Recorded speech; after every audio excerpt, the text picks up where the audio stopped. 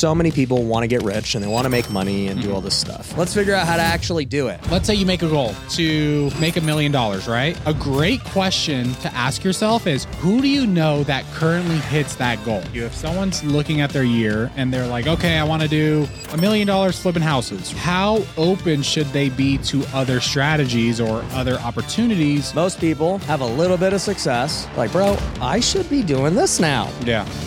No, the right scenario is, what's up, wealth builders? Today, we're talking goal setting in 2024, and I don't want to do this solo. So I actually have my partner over at Wealthy Investor, Brian Davila, on the show today to just have a conversation about goal setting and, you know, some of my big goals and things I'll be doing different in 2024. You guys are going to hear that first right now, and you hear from Brian's own experience about what he is doing to set goals and make it the best year ever for himself personally, financially, and everything in between. So what's up, Brian? Excited to be on. We did this last year, so it's 1 year from the last podcast. They let you on every year or what? Every year. Did you talk to the production team? Just bribe Austin. Yeah. Hey, we really need to do a podcast. Yeah. We really need to do one. Put me on a schedule. Here we are. Excited.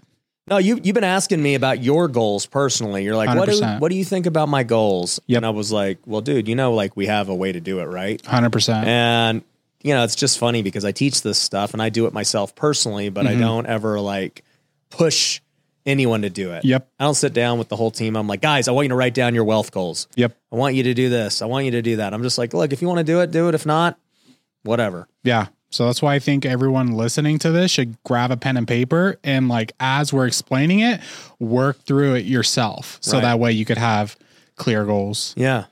So what sparked you to like want to go all in on this goal setting thing? Yeah. So interesting question. So I was sitting at home on a Saturday and I was thinking about 2024, like, you know, what are my goals going to be?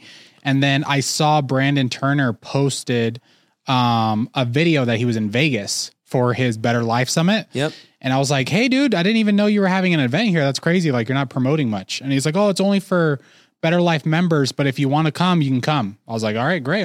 I'll go then. And then I spent 2 days there just reflecting and just thinking and just kind of like making goals. And for me, it was huge because I don't think I really like did that this year. I kind of was just like going along with whatever was happening.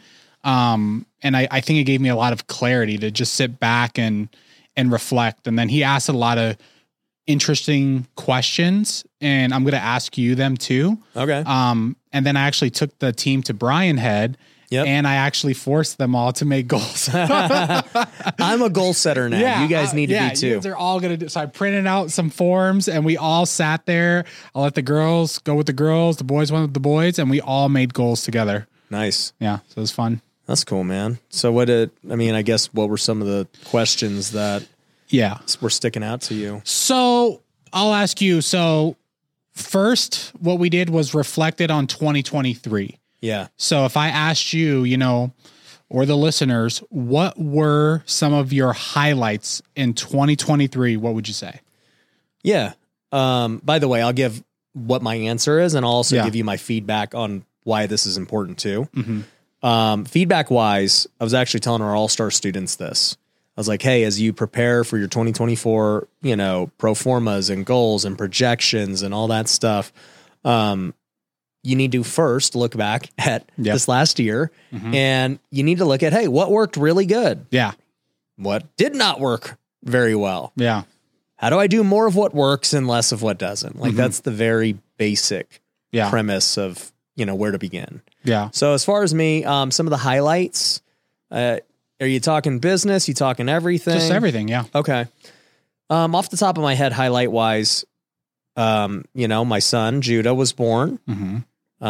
You know, we were recently in a very bad car crash, actually, a couple of days ago, and, you know, going like 40, 50 miles an hour. The driver ran a red light and they were going like 50 miles an hour and we just collided, me, Mindy, and Judah. And it was extremely scary. The worst wreck I've ever been in. Oh, really? And to have a 4-month-old in it, dude, I don't know. It's only by God's grace, but you know, the car Tesla got totally totaled, and airbags went off literally in the entire car everywhere. And I got out. Mindy was okay. Judah completely fine. I don't even have a bruise. Mindy's got some bruises, but you know, we walked away like literally good. Yeah. And the driver did too. So it was just a miracle. But you know, I look back on that, and that was not a highlight, but like a blessing. Okay. Of that, man, dude, you know, added another one to the family, and this kid's already surviving car crashes, and he's a rock. His middle name's Rock for a reason. So, you know, that was a highlight, the birth and, you know, everything. But business highlights would be, you know, this year, obviously it's been a big learning curve on many things. Sold some businesses, shut down some businesses. You know, I've grown some businesses, and I've learned a lot along the way. I feel like this year I developed more than I ever have in terms of the knowledge and skills for the next level. Yeah. You know, the results may not be where I wanted, but the experience was definitely great. So that was a highlight. I would say another highlight. I'm in the best shape of my life. You know, I'm getting pretty jacked, if I must say. Putting up weight, hit that 315 for 5 on the bench. Is that the most ever? There ain't many people that get bench 315, period, let alone for 5. Okay. No, I'm saying for you, was that the most, like, is that the highest you've ever got to? Yeah. Before this, I had probably maxed out at 315 for like 1 rep and like super slow. Everything I got with your back. Yeah, like my back's off the bench, and it's like a squat press. But yeah, dude, hitting 315 pretty easily. So that's a highlight. Best shape. Got a pretty sick beard this year. So that's a huge highlight. You know, before I never thought it was possible, but don't let anyone tell you you can't achieve certain things. You can grow a beard. And yeah, I mean, the podcast has done great. It's just continued to grow. Our watch time, our downloads, everything have gone up 50 to 100%. So yeah, dude, I mean, there's a lot of highlights. Yeah, a lot of highlights. And it's weird because being around you, it seems like we lived 4 to 6 years in 1 year. Because you almost forget. Like, you could probably keep going because if you think about like the Cali Wealth Con. I mean, WealthCon is actually a new thing this year. Yep. Like, it wasn't ever called WealthCon. We actually went through the whole rebrand this year. Yep. So like January was like the official launch of the rebrand. Yep. Kingdom was Wealthy new. Kingdom got launched. Yep. Wealthy Business got launched. Creator got launched. All those things happened in the same year. I know. It's wild. It is a lot if you think about it. Yeah. How many Bible studies are you at now? We have 50 Bible studies launched nationwide with Wealthy Kingdom. Yep. Clothing. I got my own clothing brand right here too. I forgot about that. That's why it's wild. It seems like it hasn't been a year, but it's been a really crazy year. I think did you move in this year to your house? Oh yeah. I moved into my dream home. Yep. I put a property under contract in Costa Rica for there you go. Like a second home, dream home. Yeah. You bought some apartments. We bought some more apartments. I forgot about that. So how was it? I wanted to ask you about selling a business because I think you've only sold one, right? Like I've sold a couple, but yeah. Some are behind the scenes, but yeah. Yeah. So how was that? So the business I sold was True Books that people know about. So I was with my partner, Matt. Yeah. And, you know, it's interesting, right? To sell a business that you founded years ago and, you know, literally from zero, and to see where it's gone the last, I guess this would be the 4th year. You know, it's crazy. It's rewarding. It's also just an interesting thing that I've now come to realize in business, that there's always an exit at some point. Either you're going to sell and make money, or the business isn't going to work and it's going to close down, or the business is no longer going to be like worth your time and you have to just move on, and however that looks, it looks. Got it. So next question, before setting your goal, he asked, what would your 18-year-old self be proud of? For this year, like just you and how you did this year. And how I did this year, my 18-year-old self. If my 18-year-old self never saw like anything up to this point, he just looked at my life today. Yeah. I would say, first off, when I was 18, what I was thinking about a lot, I was always thinking about having an amazing wife and family. I was always in that mindset, even at 18. Like most people don't know this, but like I didn't date girls. Like Mindy was my first real girlfriend. So What did you date? I mean, like I would go on a date. I dated dudes. No, I'm just kidding. I said girls only. No. So Mindy was my first real official girlfriend because, yeah, like I went on dates and stuff, but I just was like, dude, if I'm not going to marry this girl, then what's the point? Yeah. There's no point to like just mess around. Yeah. So, yeah, you know, at 18, I was thinking that way. Like I wanted to find somebody I could spend the rest of my life with and get married. And so 18-year-old me would look at this year and say, dude, you just celebrated 10 years of marriage. You have 3 kids, you know, you've got all these things happening in business and social media. You're, I guess, famous in a different way. I always thought I'd be famous and rich. Okay. That was always expected, but it's just totally in a way I wouldn't have expected. 18-year-old me would be like, huh, Yeah. that's interesting. Yeah. So that was like an interesting framework. When he said that, I was like, I never thought about that or looking at my life through that lens. Cause my 18-year-old self would be surprised that I'm like alive. Cause I was freaking crazy out of my mind when I was 18. And I didn't think that I would ever make it to be like 21 or Yeah. have a family or any of that stuff. So Yeah, yeah.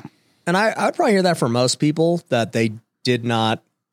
A lot of successful people are like, dude, I can't believe, like, I would have never believed and I still wouldn't believe that success has happened as quick as it has. But now if you ask me when I was 18, that'd be exactly like almost 15 years ago. 18-year-old me thought I was going to be rich and famous with a smoking hot wife and a family, but it was going to be from playing baseball. Got it. So like on one hand, it's surprising what happened. Yeah. But on the other hand, it's still actually what I thought would happen. Got it. WealthCon's coming back to Vegas January 8th to the 11th. Now, if you've been to our events, you know how epic they are. We have the best time, not only with just great content, great speakers, but we have a lot of fun with the after parties and the masterminds and everything else. And number one, it's probably the best networking opportunity in the entire game. We have over 1,000 investors and entrepreneurs at each one, and this will be no different. In fact, this is going to be my favorite WealthCon ever. We've got some amazing speakers coming, people like Tim Tebow, Thach Nguyen, Gabrielle Lyon, the list goes on. It is going to be an epic event, and I want to see you there. So if you're interested in attending, get your tickets now because they will not last. Go to wealthcon.org and get them today. Everyone knows that my favorite way to build wealth is through real estate investing. That's the reason that I started Wealthy Investor, where we've trained thousands of students. But here's the thing. I've noticed that so many people fail to get started in real estate because they're worried about the money. They don't know where they're going to get the money to buy a house or flip or handle their renovations and things like that. And so they just never get started. I want to change that. And that's why I created a brand new free course that goes over 5 different ways that you could buy houses without using any of your own money today. And I'm going to give you it completely for free. All you have to do is go to wealthyinvestor.com/podcast. I've made it specifically for you. The moment you go to that link, you'll be able to go get access to it and learn how you could start buying houses today without any of your own money. And if you're somebody who already has a real estate business and who wants to scale, we want to help you too. You can click the link below and book a free strategy call with our team if that's you. And then the next question was, what were some of your biggest lessons in 2023? So we don't say losses or, Lessons. What lessons did you learn in 2023? We don't say losses, we say lessons. That's good. Did you learn that from Tony Robbins or what? That was Brandon Turner. Oh, that was. Yeah, oh, you learned yeah. that from Brandon Tony Turner. Okay. Dude, I mean, so many lessons this year. I did the presentation at WealthCon and I actually posted it on social media. So guys, I'll link to it down below so you can watch the 30-minute presentation about everything I learned. But, bro, how long you got, man? Because We'll keep it quick. part of that presentation, just thinking back at it, was like, number one, communication with Mindy. Even though we're on year 10 and all that stuff, because I was going through probably my hardest year in business. Like we talked about, if you only listen to the first 12 minutes of this podcast, you'd be like, bro, this guy killed it. But I didn't tell you about all the other stuff too. You know? And it was truly the hardest year I've ever had to go through in business. With financial losses from real estate deals, which by the way, I always say this and I forget to like add the caveat. I say, yeah, I did lose millions of dollars in real estate this year. But number one, every investor got all their money back plus principal on all these house flips. Not one didn't. And that's a very hard thing to do I mean, I know there's a lot of people right now who owe people money. And, you know, look, I have compassion for both sides. On one hand, you can't predict that the market was going to do what it did, which is why I had to, you know, wear so much. But, you know, on the other hand too, if you are putting up money in real estate, nothing is guaranteed. You know, like you put up the money, maybe you didn't fully understand the risk of what could happen, but I also don't like this idea when an investor gets mad when things don't turn out perfect. And it's like, well, I don't know what you think investing is, but it's actually not guaranteed. There's nothing guaranteed. So I see both sides of the coin. Now, when I say I lost a couple million, I literally myself had to write checks to close deals out of my own bank so that investors who funded that deal, hard money lenders, could all get paid. And that sucks, but it was a lesson. 100%. You know, on top of that, I had to close businesses down too. You know, that was tough. You know, once again, when businesses don't go the way you want, you got to deal with the consequences from it. Sometimes the consequences are financial. Sometimes it's reputational. Sometimes it's lawsuits. And it is what it is. And so to go through both of those things and to go through, you know, just trying to figure out how to navigate through this storm that everyone's in, by the way. Right. It just so happens when you have way more going on, more things happen to you. Right. When you have more properties, when you have more clients, when you have more investors and you have more you just have more responsibility, and that is what it is. So I don't want anyone to feel bad for me. It's just the reality of what this year was.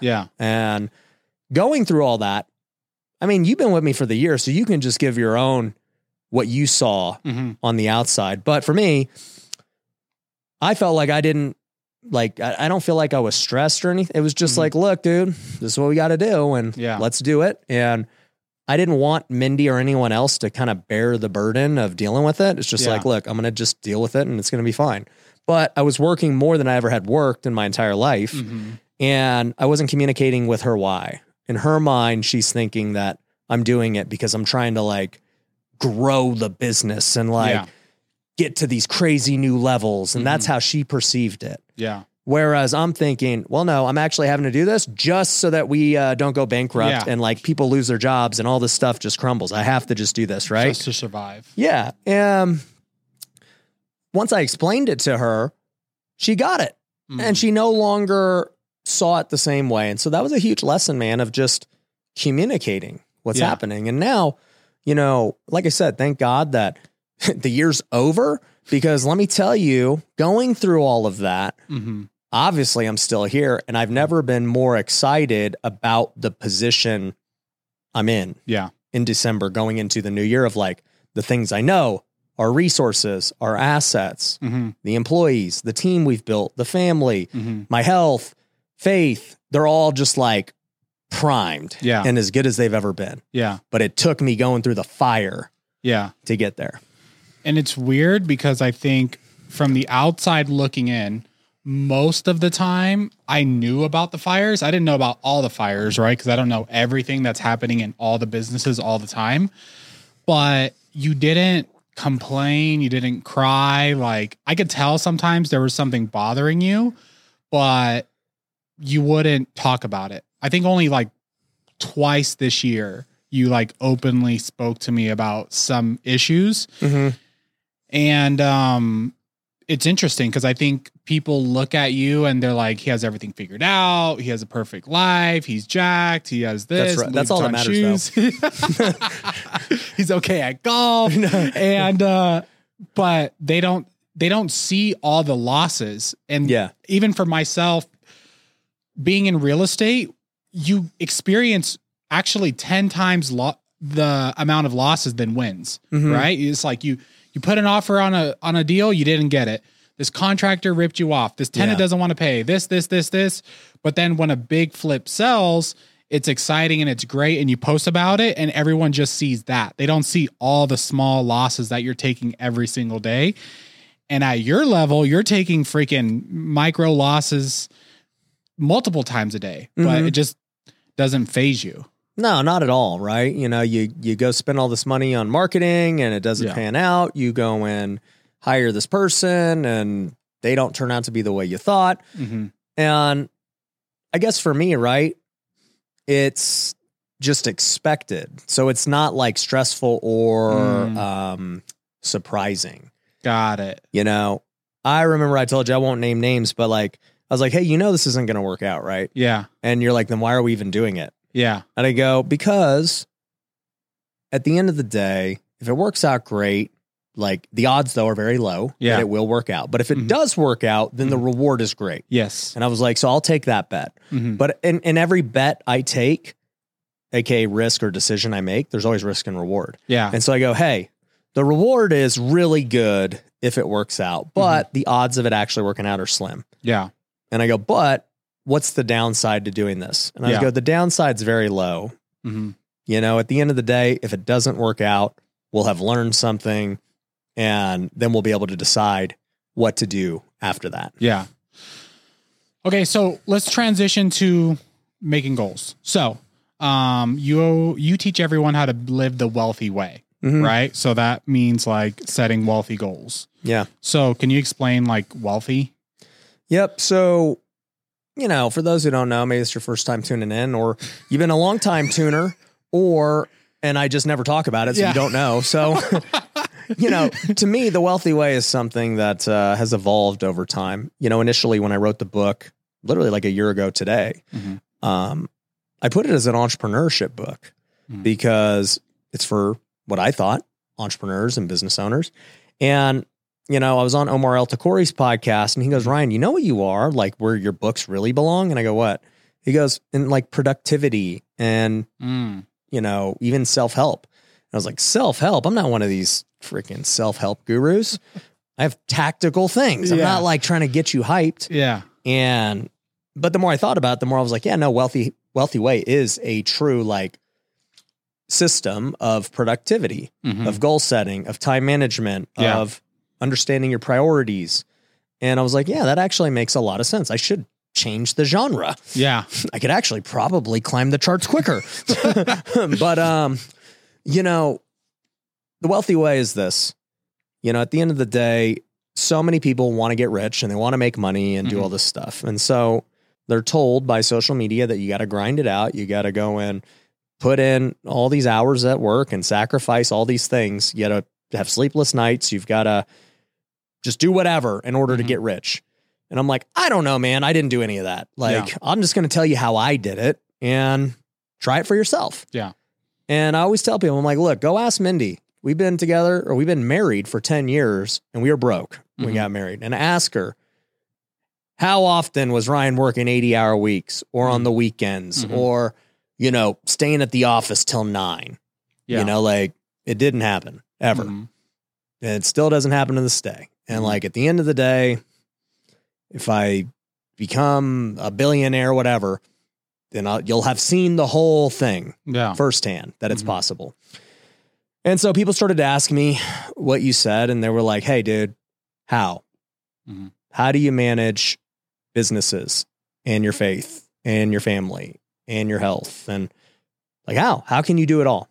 And I go, well, I've never really thought about how I do it. I just kind of like have naturally done things that I think are smart. Yeah. And so I just made a formula and it became the wealthy way, the way that I believe to building true wealth, not wealth just in money, but in all aspects of life. And so part of that starts with goal setting, right? Understanding, hey, well, what are the goals and things in my life to strive for? Yeah. When most people make goals, it's simply usually money related and business related and whatever. And I said, well, that's only one aspect of wealth. Like that's, you're still missing all these other things. So I created an acronym to help people set goals. And the acronym is surprise wealth. Okay. And you would have probably never guessed it with, wealthy investor and creator, but it's wealth. Okay. And I know people might be writing stuff down. You can actually go to the App Store right now and download the Wealthy Way app. It's completely free. And it has a planner built in for you to track your goals. Yeah. And truthfully, it's not for you. I built it for me. Yeah. And I just let people use it. And you use it. I use it every day. Yep. So anyways, what wealth stands for is the W is worship. The E is for education. The A is for affluence. L is for lifestyle. T is for team. H is for health. And so what I like to do is create one or two goals that are most important to me in each of those aspects. Okay. So let's go through them and I'll share mine too. So first is worship. This one was a little confusing to me because I'm like brand new to the Christian lifestyle. And I'm like, okay, like how do I make a worship goal? Is it like, by the way, that was also at the top of my highlights is seeing you get baptized 100%. And me and Chris being able to baptize you at church. And, like honestly, and people may be thinking I'm like fronting, but the truth of the matter is if you would ask me, would you have rather saw Brian get baptized or have done any of those other accomplishments? I would have been like Brian getting baptized. That's crazy. I 1000% would say that. Yeah. And I would fully mean it. You could put a polygraph on me or whatever. Yeah. Actually, I take that back. That would have been number 2. I would have rather still took Judah, but you're 2. Yeah. Okay. All right. I'm thinking of Judah. I'll take that. Yeah. But, and we can talk about that later because I think a lot of people see you as like this hard person, but you're actually soft on the inside. But then people are like soft, confused. Squishy marshmallow. There's a Bible verse for that. What is it? The Bible verse is be wise as a serpent and soft as a dove. Okay. Or be as gentle as a dove. And basically what that means is that, the world is full of many serpents and cunning and, very cutthroat people. Yeah. You must be as wise as them, if not wiser, or else you're going to get eaten. Yeah. But at the same time, you still also need to be able to be gentle and have compassion and love and mercy. Yeah. But you choose when you want to use it. Yeah. I think I've been able to do the serpent part where I can be hard. I can be hard and cutthroat. Yeah. And then this year I did work on being more dove-like and forgiving and softer and listening more and all that stuff. But worship goals. Yeah. But let me add to that too, because like so many people, look, I have no problem stepping on your throat.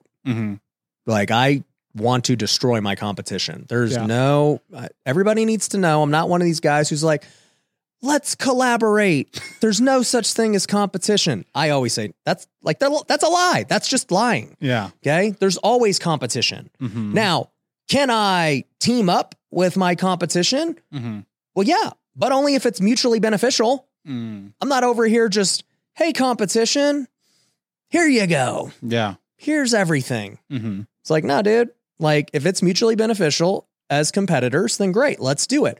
Why do you think NBA teams come together at the All-Star game or for the Olympics? It's mutually beneficial. We're going to go win the championship together because we need all of us in order to go beat that country. We have a new competitor that we want to go put our throats, stomp their throats. Yeah. Okay. At no point is LeBron ever just go telling whatever team that they're playing that, here you go, man. Like, I'll just go score it in your basket for you. Yeah. Like, that's stupid. So you do need to have this attitude of, look, dude, I'm coming to perform with excellence. I want to take your cookies. If we're competing, I want to take your clients. I want to win.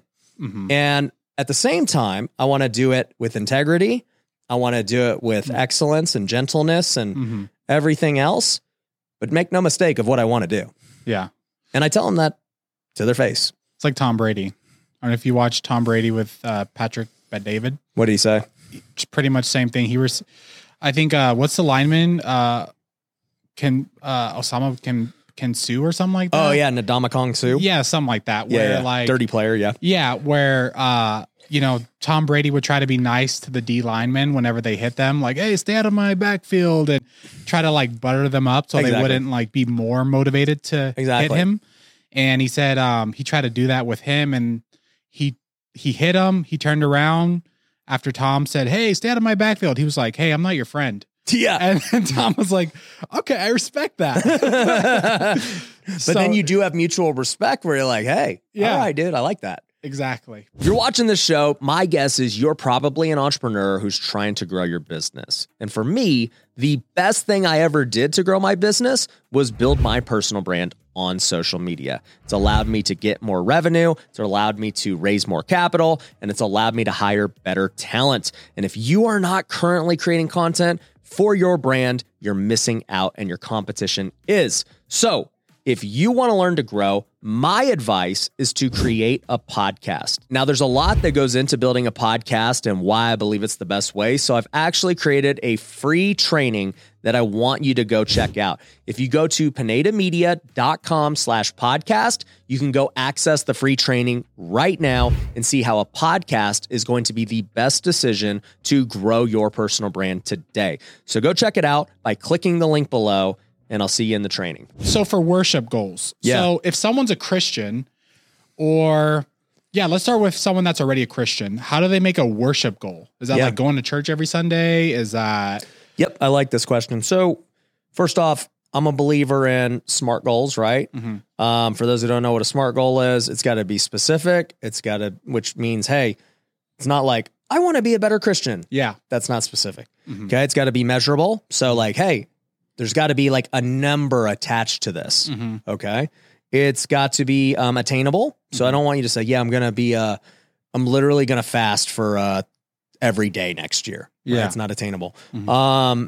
It's got to be relevant. Like, don't do a goal that doesn't benefit you. Yeah. Just because you want to like do something. Mm-hmm. And then T is it's got to be time bound. Yeah. Okay. So for us, my goals are always year. Mm-hmm. So, hey, this is my goal for the entire year. Now, with worship, this would just be anything on the faith and spiritual side. So some examples of goals you could make. Hey, if you've never fasted before, I think it's a great thing, right? So you can just say, hey, this year, I want to just try fasting once if it's like new to you, right? Or you can say, hey, like I want to fast once a quarter for however long I feel like doing it, right? But as long as I fast at least once a quarter, I'm good. Or once a week or whatever, right? That's just a quick one. Maybe you say, hey, I want to read the whole Bible this year. That's a great goal. Maybe you say, hey, I want to start attending church this year regularly. That's kind of vague. Yeah. But like still like, hey, every week I'm in town, I want to go to church. Maybe you say, hey, I want to join a Bible study this year. Hey, I want to go on 3 mission trips or 1 mission trip. Those are what I would say are worship goals. Got it. And do you have a worship goal for 2024? Yeah, I actually wrote out my goals. I'll tell you my goals right now, man. Let me pull them up. I don't want to misquote you, but I've had many worship goals over the years. Oh, part of worship goals are donating too, generosity. Yeah. And so I do have a donation goal. I don't want to publicly say it because it's not really about that. But I mean, I'll just give like a figure. Like next year, one of my goals is to give 7 figures plus. Okay. I won't say how much it is, but that is one of my worship goals. Yeah. Okay. And I think you said something about like donating all the money you make from, what was it? Like golf and all these other things that you do towards worship. Yeah. And that's part of it, so it's like just for Christians or anyone out there, I think that donating is a massive part of what we should do just as humans. God commands it if you're a Christian. Yeah. And so if you're one of these Christians who's like, I don't believe in the tithe and that's an Old Testament thing, I would say, well, dude, you just don't even get it. Like you're so far off the mark of like, sure, do you have to do it? Well, like you could make any justification not to do it, but your heart's already jacked up. Yeah. Like if you are fighting giving. Yeah. You already have, like, you need to check yourself. Yeah. Right. So I'm a big believer in tithing. I've been tithing at least 10% ever since I was probably 18 years old. Yeah. And was it always easy? No. You know, I remember when I was making $1,200 in baseball, I was still I was still tithing $120. Yeah. And that was tough. But you know what's even tougher is when you actually do make like your first big check. I remember I made my first big check on a house flip, right? $25,000. And I remember looking at it and I was like, wow, I would have, like, I'm supposed to give $2,500. I was like, this is probably the most anyone's ever given to church. Like, in my mind, I'm just like, I'm thinking this is a crazy amount of money. And, you know, I started to sense Satan creeping in and trying to say, well, dude, like, you don't need to give that much. Like, they don't need that. The church is just fine. Or him saying, well, you know, with that money, you could actually go and spend on marketing and getting another deal. And then, you know, like roll it into the next deal. And then by the end of the year, then you could do it. And I've actually seen a lot of guys ask me that question. And then finally, I had waited like a day and I was like very conflicted because I was just like, man, dude, this is so much money. Like, and then you start doing the justification in your mind of like, well, what about after taxes? And what about all these questions? And that's always Satan creeping in. And finally, somebody ended up convicting me. Something happened, and God always does this. Yeah. I don't even remember what it was, but right when they said that, I was like, dude, all right, I'm an idiot. I'm just giving the full 2,500. I don't care about taxes. I don't care about, you know, rolling it into another deal. I don't care about waiting until Sunday when it's church. I'll just give it right now, this very moment, you know, on the app. Wow. And that's what I did. And it was hard. But then every time thereafter, it was just like a habit. Yeah. And I'll tell you too, you know, I've net $1 million in a month. And, you know, the first time I've ever had to give 6 figures in one thing is interesting. Right. And I'll be honest, when I did that, it was not like as hard because once you just like build the muscle over and over again, it's like, no, dude, this is just what I do. Yeah. And I can tell you if I make 10 million and I give $1 million, then I'm not going to blink. Yeah. And people are like, well, that's easy to say. You know, if you make that much money, then it doesn't mean anything. Well, no, it's not. Because let me tell you, if you make $10 million, you are paying 40 to 50%. Okay. So if you do give $1 million, just know you're actually giving 20%. And you still got lifestyle. You still got other things and you got all this crap. There's many reasons not to. Yeah. Most rich people are not generous. And if you can't figure out how to give $120 on the 1,200, you ain't figuring out how to give thousands of dollars or millions of dollars. You just won't. Yeah. And it's wild because I've known you for a long time and I didn't even know any of that. No, and I don't ever talk about it, but it's just like, I talk about it in Bible study actually. Yeah. Because it's something that these business guys go through and they're earnestly trying to be more generous, but they have these questions and they're like, should I give post-tax or pre-tax? Should I, like, Ryan, you have so many businesses. How do you figure it out? And I was like, guys, here's how I do it. First off, I'm trying to pay no tax. So I'm going to assume I'm good enough to pay no tax. Yeah. Okay. And so what I do is just once a month, I get my P&Ls from all the businesses. I just look at the combined number and that's what I'm going off of. I don't worry about the taxes. I don't worry about anything. Yeah. And I just give. And it's just once a month like that. Got it. And Pastor Jabin he told a really good story about his daughter, how he took her to Chick-fil-A and then supposedly he was eating a salad. And okay. So it's probably a made up story. Okay. I'm just kidding, David. But he was eating his salad and he asked his daughter for a French fry. His daughter just covered the French fries with her hand. And he was like, you know, my daughter, you know, I paid for those French fries and I've bought my daughter food for her whole life and I will pay for her food for the rest of her life. Yeah. I will do everything for my daughter, but she wants to hold on to this French fry. Yeah. And he related it to, paying your Tithing, tithe. giving. Yeah. With God. It's like God, invented potatoes, but for some reason we want to hold on to our French fries and not give back to him. Yeah. And when he said that, I was like, that makes so much sense. Yeah. That, it just cleared everything up for me. No, 1,000%. And I'll tell you this, it is one thing that as a believer, even for me, I'm still not like, people would be like, dude, you're generous. And I'd be like, well, and people wouldn't say that like if they don't know me, but like a guy like Jabin or these guys who they know what I'm doing, they'd be like, dude, like you have a heart of generosity. And I would look at me and I would say, well, I guess like in terms of just being obedient, sure. And doing the minimum, sure. Like that part's easy. I go, but when I hear about these guys who are giving away 50%, 80% of what they make, I'm not there. Yeah.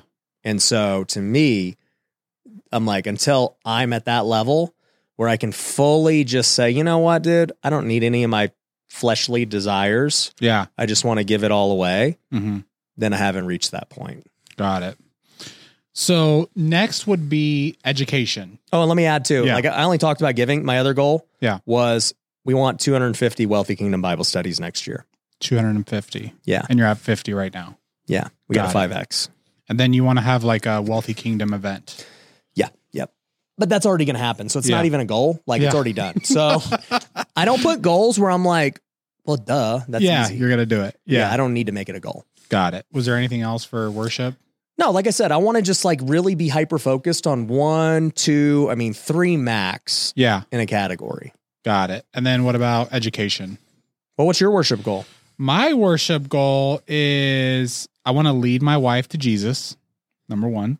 I want to tithe $200,000 this year. And this was the first year I've ever tithe ever in my whole life. So you're just going all in. Yeah, I'm just going all in. I want to serve on 2 mission trips. I want to read the Bible every day. And that's actually something I've been able to do right now. So what I've been doing is as soon as I wake up in the morning and I check my phone, I just go to the Bible app and start reading. And that's been like very helpful for me. Or even at night whenever I catch myself just on TikTok or Instagram, just go to the Bible app and then just start reading. Yeah. So that's helped a lot too. Yeah, the Bible app's cool. People like to use it because it keeps like their streak. Yeah. You can keep a streak going. Oh, okay. Yeah, you can set it up. And so it's like every time you log in, and I don't know exactly how it works, but like you can start a streak. Yeah. And then I want to make it to church every single week at 10:15. So sometimes I'm like, all right, I could just watch church this week from YouTube, or, we're going to be late. So let's go to the other service. But like this year, I want to make it every single Sunday. Yeah. 10:15 at City Light. There we go, baby. Yeah. So education. Yeah. So what an education goal would be, hey, what are you going to do to build yourself up, right? Some things that I've used over the years is how many books I want to read this year, how many podcasts I want to listen to, how many coaches I want to hire, how many events I want to attend, how many programs I want to join. Any of those things fit good. So for me, I have 2 education goals. One is I want to hire 5 coaches. Okay. So 5, either like keep my current coaches, like, but I want 5. Yeah. Right. And, just 5 people pouring into me essentially in these goals. Yeah. Because guess what? If I want to get good at growing my faith, don't you think it probably makes sense to have a pastor? Yeah. Helping you with that. Oh, yeah. And that's actually, so another part that Brandon said was, let's say you make a goal to make $1 million, right? Yeah. A great question to ask yourself is, who do you know that currently hits that goal? Yeah. So for me, if I look at faith, right, I'm looking at you and I'm looking at Chris Lee. Right. I know you guys currently do everything on the faith side. Yeah. So first, when you're making a goal, make the goal. Then who do you know that hits that goal? Yeah. And then what do they do regularly? Yeah. So I look at you read the Bible, you tithe, you do all these things. Yeah. So I can leverage my relationships to help me hit my goals. 100%. So I look at the same way, right? So if I want to hit these goals, I need 5 coaches to do it. Yeah. So I want to, hit these goals of being extra generous. Well, who do I know that is just giving at such a crazy level that I can start imprinting on me? Yeah.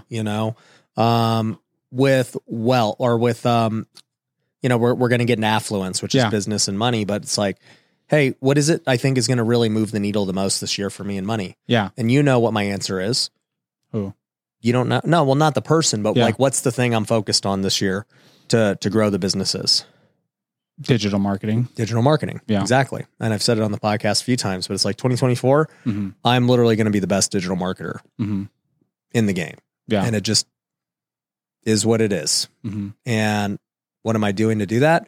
I'm literally spending as much time with the best digital marketers that I know and understanding all the complexities that come along with ads and funnels and all this stuff. Yeah. Coaches, right? You've seen me bring these people in just the month I decided to do this. Yeah. I was like, you know what? We're going to do it ourselves. And you're like, are you sure? I'm like, yes, because it's not just me figuring it out. I'm going to bring in experts, the best people to teach me. Yep. Not what I used to do, which is, hey, you just do it for me. And like, I don't want to learn. Just go do it. Yeah. I'm like, no, you're coming in to teach me. I don't want you to do it for me. Got it. And so, I'm bringing in experts there. And then, with health, I have multiple coaches over there, right? That's how I've been able to get literally in the best shape of my life. I've got people helping me with nutrition and peptides and my workout plans and everything else. It's no wonder I'm in great shape. I didn't have a health coach for many years because I was like my own health coach, and it's not like I was fat or anything. Yeah. Which is why I thought I didn't need one. But guess what? Even if you're good, you want to get to a new level, guess what? You need new coaches. 100%. And so, just hiring these coaches in these different spaces. Yeah. For me, I want to go to 3 digital marketing events. I need to hire a leadership coach and then read 20 books. I want to add another one where I did a podcast with Jonathan, the guy that was just here the other day. And he builds houses, and he made it sound so simple that I'm interested to learn that process, because I think that eventually I want to like build my own house. Yeah. And maybe instead of flipping houses, build them and sell them. Because the way he said his net worth is like net over $100 million. And he was like one of the richest people I've ever sat down and spoke to. And when he was explaining everything, it made so much sense. And he was like, flipping houses is like dumb and it's, harder to scale. And he kind of like explained everything that he was doing. I was like, that makes so much sense. And I think I'm one of the top investors in the country, I think, for my age. So like by the time I'm his age, I should be like double his net worth, because he started like way after I started. Yeah. I agree. Yeah. So I think that's a good goal. I think my other one is I want to do 1 think time per month. So people don't really know what think time is. It's a exercise from a book called The Road Less Stupid. I actually need to reread that book. You guys will hear me always use the words like dumb and stupid. Yeah. Because it's just like every time I see something that makes no sense, I'm just like, oh my gosh, so dumb. And it's just not even that I get mad or I'm just like, that's just so dumb. Like, why? Yeah. And that book is a lot like there's a reason I like that book. But basically what he talks about is there's this thing you can do called think time. He likes to take an hour, but mine are usually like 30 minutes. And essentially all you do is you just start asking yourself difficult questions. And so one of the ways that I've gotten through so many difficult situations is I don't immediately run to all these people. What should I do? How can you help me? Yeah. What would you do in this situation? I never do that. Yeah. What I do is once a month, I think about all my problems and I just run like, okay, this is the problem. Now I gotta say, how can I solve it? And so I just start writing down just lots of answers. There's no wrong answer. Yeah. I'm just writing lots of answers to it. And one answer ends up sticking out. And you're like, okay, let me expand on that. How would I actually do this? Yeah. Who do I need? How much is it going to cost? Okay. How quickly can we do this? You know, Yeah. how would things need to change? And so boom, all of a sudden, that's why whenever you see me come with a plan to you guys, it's already pretty bulletproof. You've already thought it out. Yeah, like I've already played every angle that it has of weakness and strength. And very rarely are you like, have you thought about this? I'm like, yes. Yeah. Here's how you handle it. And it's from that kind of exercise versus like, I should do new builds. Yeah. Right? So you're like, yeah, I should do new builds. I'm like, that's great. Have you really thought about how all this ends up playing out? Yeah. Which you haven't yet. No. But if it was me and I was spending an hour thinking about new builds, and if I truly did want to go commit to doing new builds for a long time, because this is a very big commitment you're making in your life. Yeah. And to just be sparked from one podcast and say, I'm a new builder. Yeah. Like, I want to learn about it. No, I I want get to do it. it, but I want to learn about it. No, I know. Yeah. But even then, I would look at it, me personally, for instance, golf. Let's just use golf. Yeah. All right. I didn't just out of nowhere decide that I'm going to go put all these hours into golf. Essentially, what happened was I found an interest in it. I was sparked by it because I bought a piece of land on a golf course and said, okay, do I want to like actually get good at golf? Because I have two options here. I can just golf whenever people ask me and I won't, I'll suck, but like I'm athletic. So like, it's not like I'll be super, super bad. Like I'm not going to whiff. Yeah. But it's just going to suck. Yeah. And I go, all right, if that's the case, what does that path look like? And so I start playing out this path tree and I'm like, okay, I probably don't want to like go too often then because I just don't like sucking at things. And, you know, people who are really good aren't going to invite me because why? And I was like, all right, that's that path. And I go, well, let's see, what's the other path? Let's see. I want to be good. What's the cost of being good? Yeah. And I was like, well, I'm going to have to get a coach. I'm going to have to start practicing every day. I'm going to have to start watching YouTubes and reading books and like really go all in. I know how hard it is to be good at a sport. And I was like, what's my reward for being good? Other than just laughing at my crappy employees and, you know, like just smoking them. Like what's the reward beyond smoking my employees who suck? And I was like, well, the reward is, number one, do I think I'm going to spend a lot of time in the golf course the next 30 years doing business deals and everything? I go, probably. Yeah. I said, okay. Is there any benefit to golfing like on social media, like with content? I go, probably. Like it's getting pretty popular. And they, okay. Is there a benefit like actually just competitively? That I could tap into? And I was like, well, yeah, they got tournaments and stuff. Maybe like I actually will fill this competitive void in my life. But by the way, all this is happening during a think time. I'm like, what are the benefits long-term to this? And I'm just going through all the benefits if I'm good. And I'm like, okay, that's a lot of benefits. I like that. What's it take to be at good? So now there's this new question that arises. And this is why it takes an hour.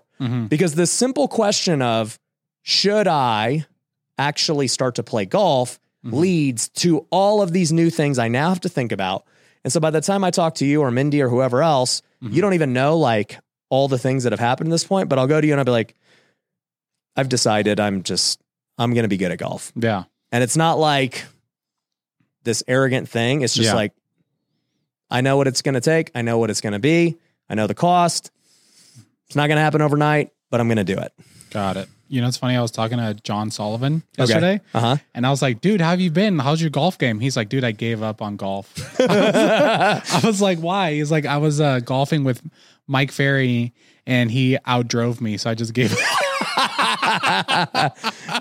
So I was like, oh my God, that's hilarious. But yeah. So, okay. The fun part. Okay. Affluence, money. Yeah. How much money do you want to make in 2024? What did I put? You're like all of it. Give me all the money. Billions. This is what I put, and I'll just put it out here for people. I don't really care. My goal across all the companies is to do 50 million in revenue. That's my goal. I think it's attainable. If we hit it, it would definitely be like the best case scenario. It's not definitely like, oh, dude, like this is an easy thing to do. It's not. Yeah. Would I be happy if we did half of that? Yeah. I would still be okay with it as long as we hit the net profit numbers that I'm looking for. Mm-hmm. But I know that you don't hit half of that by just aiming for half of that. Mm. You know, if That's you what I was aim, going to ask you. you aim for the best case, which is still reasonable. Yeah. Then even if you end up at half of that or 70% or whatever, you're still going to be very happy with the year. And you know, that's the whole concept of what 10X really is. You know, it's like, all right, you know, it would be more extreme for that. Like his goal would end up being, say, okay, we got to make 150 million. Yeah. And it's like, to me, my mind is just like, I mean, that's not going to happen this year. Yeah.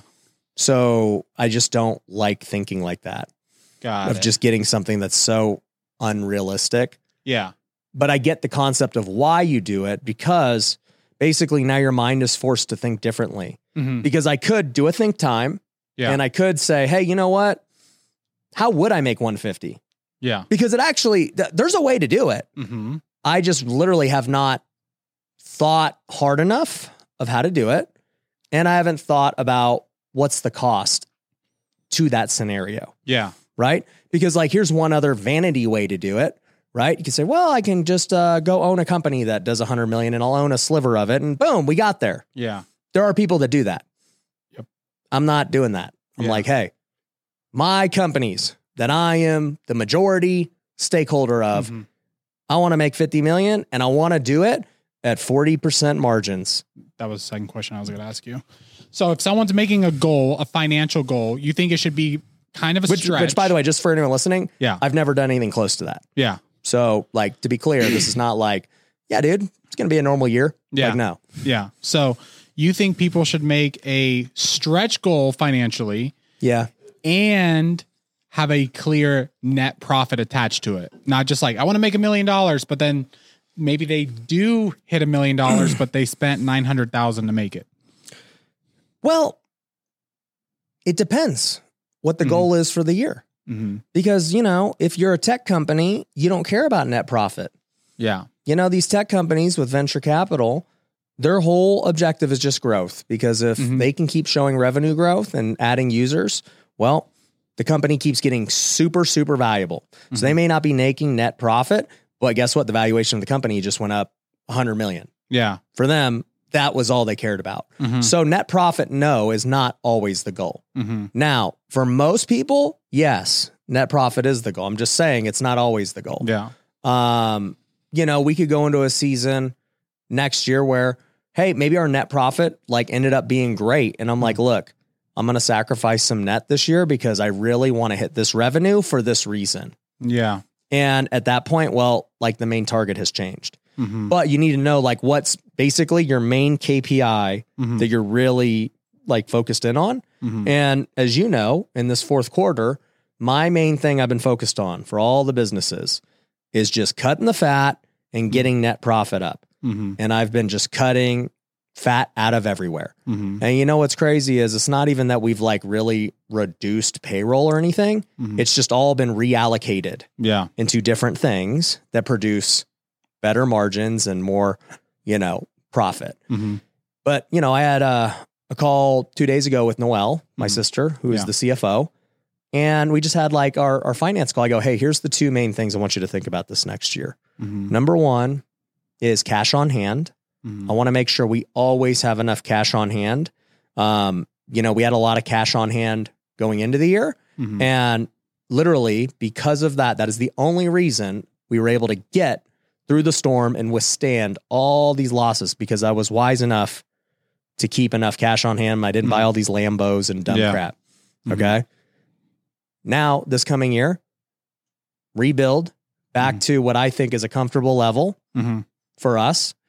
And then, you know, just always maintain that cash on hand for the businesses and the health. Right. Then the second thing I told her, I said, hey, the second most important goal for me is not necessarily hitting this 50 million number, but making sure we maintain our 40% margin.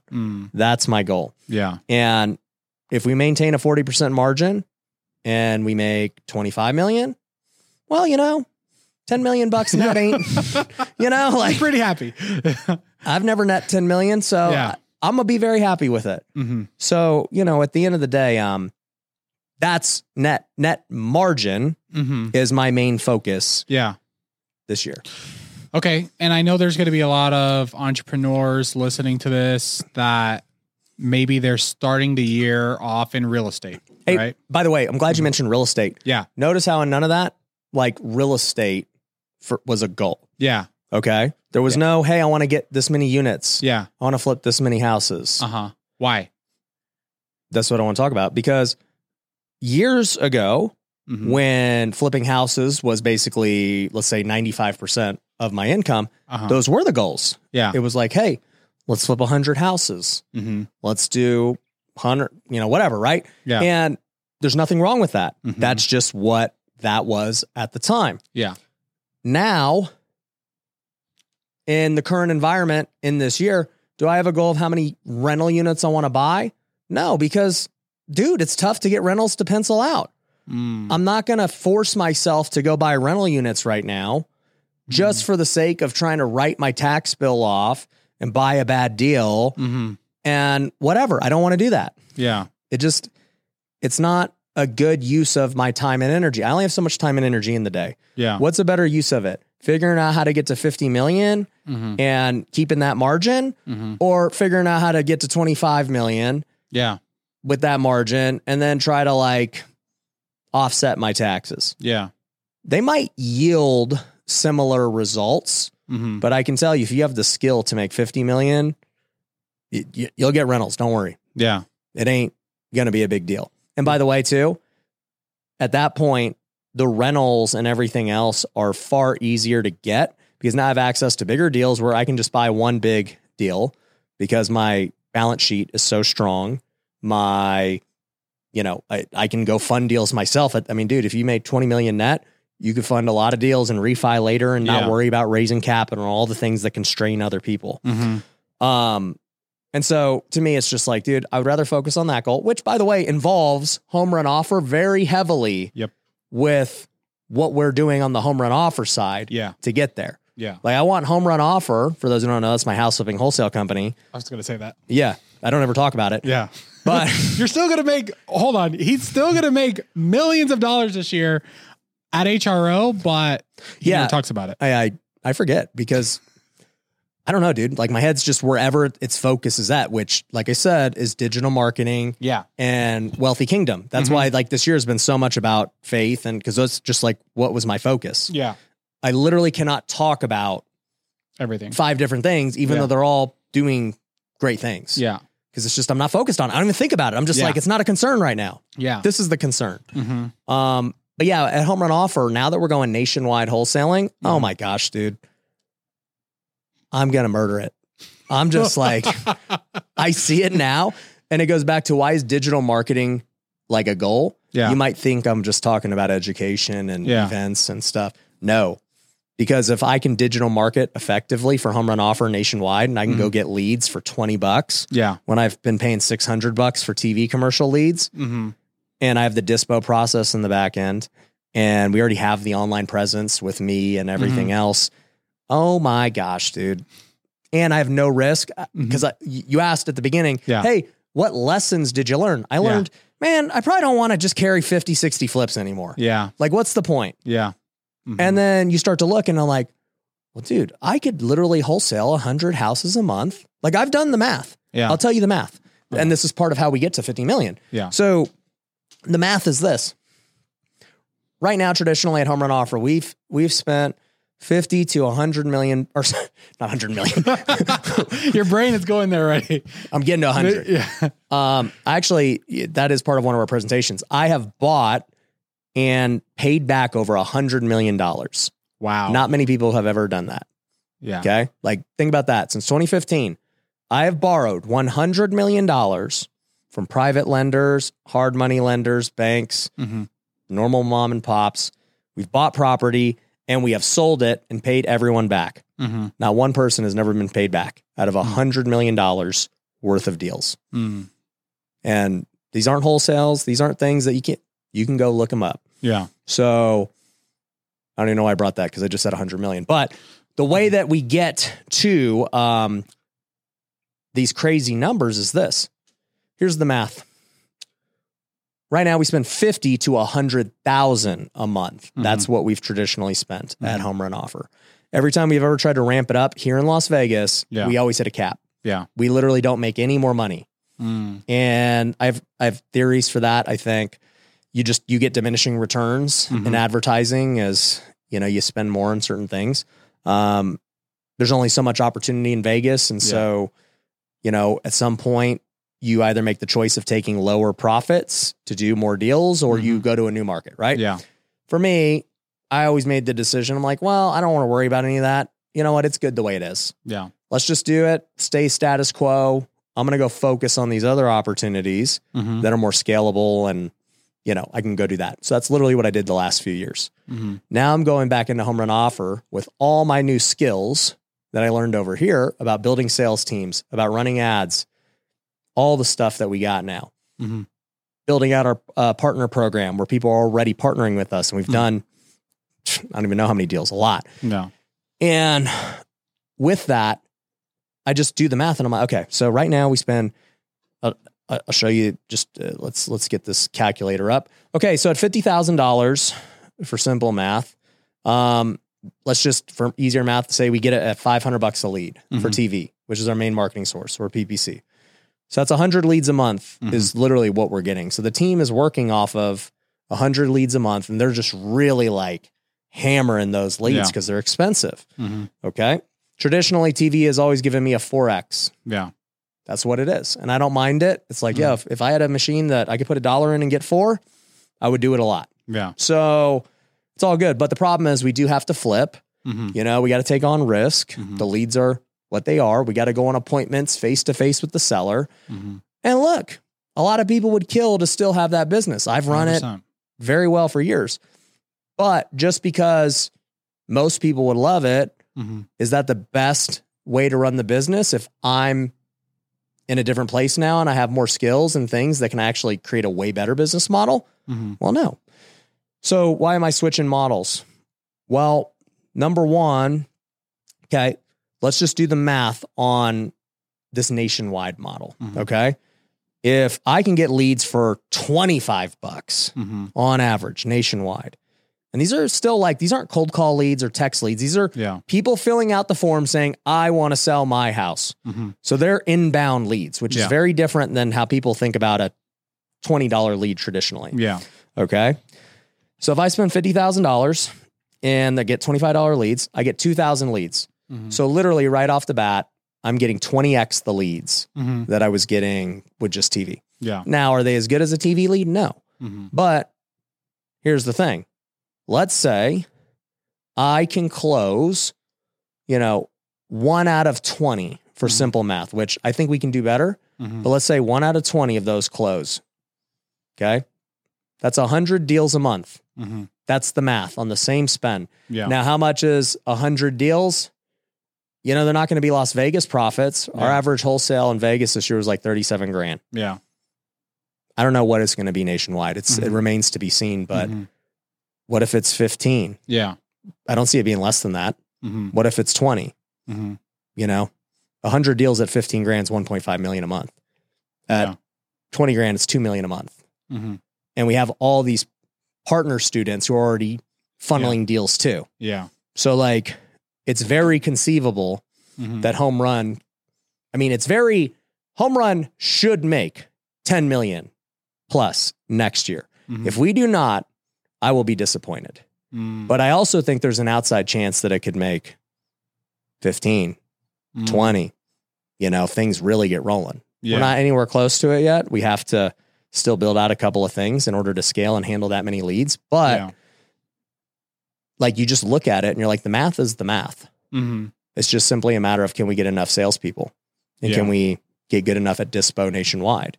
And you look at this business model, it's interesting because number one, not only is it more scalable, you just can do way bigger numbers. Yeah. Number two, it is way less risky. It's just all wholesale. Yeah. The risk is significantly less than all these flips. You don't even need to go raise all this capital to do it. Yeah. And then number three, you just look at the margin on it, right? I mean, think about that. At 20, like if you spend 50,000 to go make, let's just say it was even, I said 1.5 million. Yeah. 1.5 million. What is that? I mean, is that a 30X? That's a 30X. Yeah. I get a 4X. So even if I did 20% of the deals, right? And I spent 50,000 to make $500,000. Yeah. I'm still getting a 10X. And so my profit margin is just so much higher because my marketing spend is less. Yeah. So you just look at it and you're like, profit margin's better. It's less risky. It's way more scalable.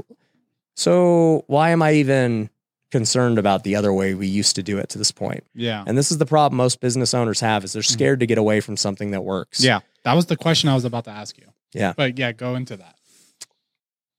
They're soft. Like, I don't like, to me, when the answer is obvious, why would you not do it? You're just so scared of losing what you already have. I can always go back to that. Yeah. If I'm completely wrong over here, which I'm not, but if I am, it's not like that went away. Yeah. I know how to do it. And this is what I tell people all the time when they're trying to go start a business. I'm like, what if it didn't work? What would you do? Oh, well, I'd probably be doing what I'm doing now. All right, well, let's go. What are you doing? Yeah. You have nothing to lose. It's a no-lose situation.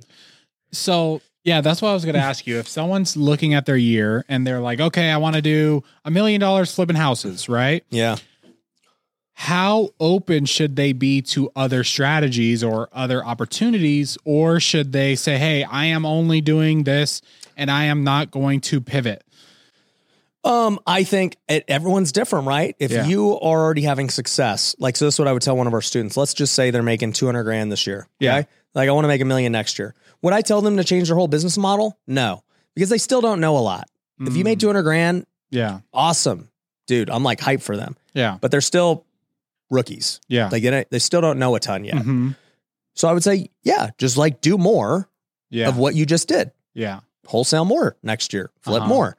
I'm not telling them, hey, you should do this whole new nationwide thing and learn a whole new skill. And I would just do more of what they currently do. Got it. And when that caps out and you have this reliable thing, which is what's happened, right? I've got this reliable thing. Then if you want to grow, you have a choice to make. Yeah. If you're capped out, which we have been capped out, you need a new model. Got it. If you want to grow, which by the way, the last couple of years, I have not wanted to grow. I'm like, hey, it's good. Yeah. Just run it. And this model, we don't need to do more than 100. That's good. I'm going to go grow in these other things. Yeah. Yeah. Cause I think, that's one thing about you, that you're not afraid to test things. And I think that's one reason why you are so successful. And I tell people that I'm like, because Ryan's not scared to like try something, look dumb if it doesn't work, and then just move on. Where other people, they're scared to just try stuff. They're just like, they'll be at 100K for 10 years as a realtor. Oh yeah. And they think they have it figured out. Yeah. And I'm like, you ain't nothing. Yeah. Yeah. So they're thinking small and they're scared to try new things. Yeah. Well, okay. So this is my problem with those kinds of people is it's such a, either one of two things, such a prideful thing that they think they're that good and they got it figured out because all their friends are bums. Yeah. Okay. That's the only way you could possibly think that. Yeah. If you make 100 grand as a realtor and you've been doing that and you think you're the man. Yeah. And like, you don't want help or to grow, you're an idiot. Okay. That's number one. Number two is you have the lack of self-awareness to know that, dang, dude, there's probably a lot I don't know. Yeah. And so I always am like, dude, what don't I know?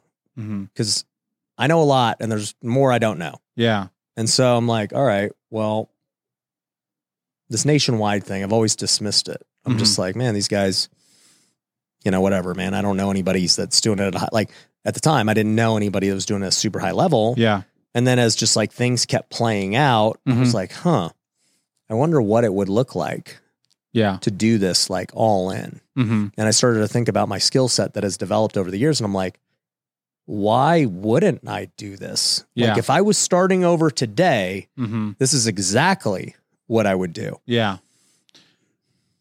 And look, I'm talking about like doing potentially big numbers and everything else, but this is how all great ideas start. It all starts on faith that, hey, I got a great idea. I've gone through all the ways that it could fail or break or everything else. I'm okay if it doesn't work out. Yeah. But the opportunity is far too massive not to try. Yeah. And the same thing was true of social media during 2020 when it was like, I understood how big the opportunity was. And I was like, oh, bro, I'm going to murder it on social media. Yeah. I had 0 followers. And people were like, what? And I just looked at the competition and I looked at who they were and their track records. And I'm like, yeah, dude, if this guy can do it, yeah, there ain't no way I don't win. There's no way. Yeah. There's no way. That's just how I've always looked at life. Yeah. But I'm also self-aware enough to know when I am outclassed and it's not possible. Because if I go look at a guy like LeBron, yeah, I'm like, yeah, I ain't playing in the NBA. There ain't no way. Yeah. You know, I'm not going to go create a Tesla. There ain't no way. I know nothing about that. I have no desire to do that. It is what it is. I have no grandeur of playing on the PGA Tour. Yeah. I know how good they are. I'm like, I have no chance. Those guys, they're that good. Yeah. Now, do I think I could be the best celebrity golfer? Easily. Yeah. I think I can easily do it. You think you could beat Curry? Yeah. Not right now. Not right now. I can't. You don't think so? He's that good? I wouldn't say he's good. I wouldn't say he's that good. I would say I'm just not there yet. Got it. I know I'm not there, but I also know what I have to do to get there. Yeah. And I know it's possible. On the flip side, how does someone know if they're getting like shiny object syndrome? Because you haven't succeeded in something yet and you're trying something new. Okay. So they have to wait until they have success in something before they try something new. Or you better have an extended period of failure at something before you try something new. Oh, okay. Yeah. Because these are the only 2 scenarios trying something new makes sense. Number 1, you have, this is what most people do. I'll tell you what most people do and what they're supposed to do. Most people have a little bit of success. They go make $100,000. They're like, bro, I should be doing this now. Yeah. No. Okay. That's shiny object syndrome. Dude, I got to figure it out. I'm going to go do this. The other scenario is, dude, I tried this for like a month. It didn't work out. It doesn't work. Yeah. And so those are the wrong scenarios in how people do it. Yeah. The right scenario is, hey, I just made $100,000. This is great. I'm going to just freaking do more of it. That's what I just said. Yeah. You know, next year I'm going to do $500,000 and I'm not focused on anything else. I'm just going to put my head down and hit 500. Or, hey, I just spent the last 6 months or a year trying this thing out, the social media thing. You know, this was my goal. I didn't even come close to hitting it. Yeah. And I don't see how I'm going to even, I don't see how that's going to change in the next year. Yeah. In that scenario, I'm like, all right, then yeah, you should try something new. It's not worth it. Because you really, truly did give it your all. You gave it time. You put energy into it. And it didn't work. And it's not always going to work. But you at least know for sure why it's not. Okay. So, all right. So let's go to lifestyle. Yep, lifestyle. So lifestyle for me is like the fun stuff, guys. You know, not everything's got to be all like hardcore and like ultra productive. Lifestyle to me is like, you know, how many vacations is your family going to go on? You going to buy that new car that you've been dreaming about? Are you going to move into your dream home? Are you going to get that new office? Like, it's materialistic for sure, or experience based. So yeah, like have fun with it. You know, I'm not asking anyone here to be a monk. Yeah. I got nice stuff. Like, enjoy your life. Like, how can anyone hate if you're donating and you're doing all these things and you're making money? Like, dude, if anybody says anything to you, tell them to kick rocks. Yeah. Because usually broke people who ain't doing nothing for anyone. So like, that's what it is. Yeah. So, okay. Lifestyle. For me, one of my things, lifestyle, it's kind of a business goal, but it kind of not. I need to sell my mountain. So, you know, I've got my mountain and it's for sale right now. And, you know, I was going to build my dream home on it when I bought it back in 2020. Got a great deal. You know, I got it for $600,000. It's like what got me started in golf because it's right there. But, since then I moved into my current dream home and I'm good. I do not want to build another house for a long time. That one's good. So I want to sell it and it's on the market. And if it sells for what it, we got to list it for $5.5 million. So I might mess around and start being a land guy because I've actually gotten some really good deals on land that are going to be all 7-figure profits. So, and that's just me, and land is like my side hustle. Yeah. When I'm like looking for me, I'm like, dude, okay, this is a good community. This is a good lot. This is definitely undervalued. I'm going to buy that. So like, yeah, that's one of my goals. And then, the other one is actually like, cause vacation wise, I used to set vacation goals and I'd be like, hey, I want to go on 4 vacations a year, 1 per quarter with the family. And well, actually, here's what we did. We would do 2 with the family and 2 with just me and Mindy. And so 1 family vacation, we'd take her parents, the other we would take mine, and obviously all the kids. Yeah. And then the other 2, everybody's kicked out. It's just us. Yeah. So I don't make that a goal anymore, but just because it's going to happen. Yeah. I don't need to make it a goal.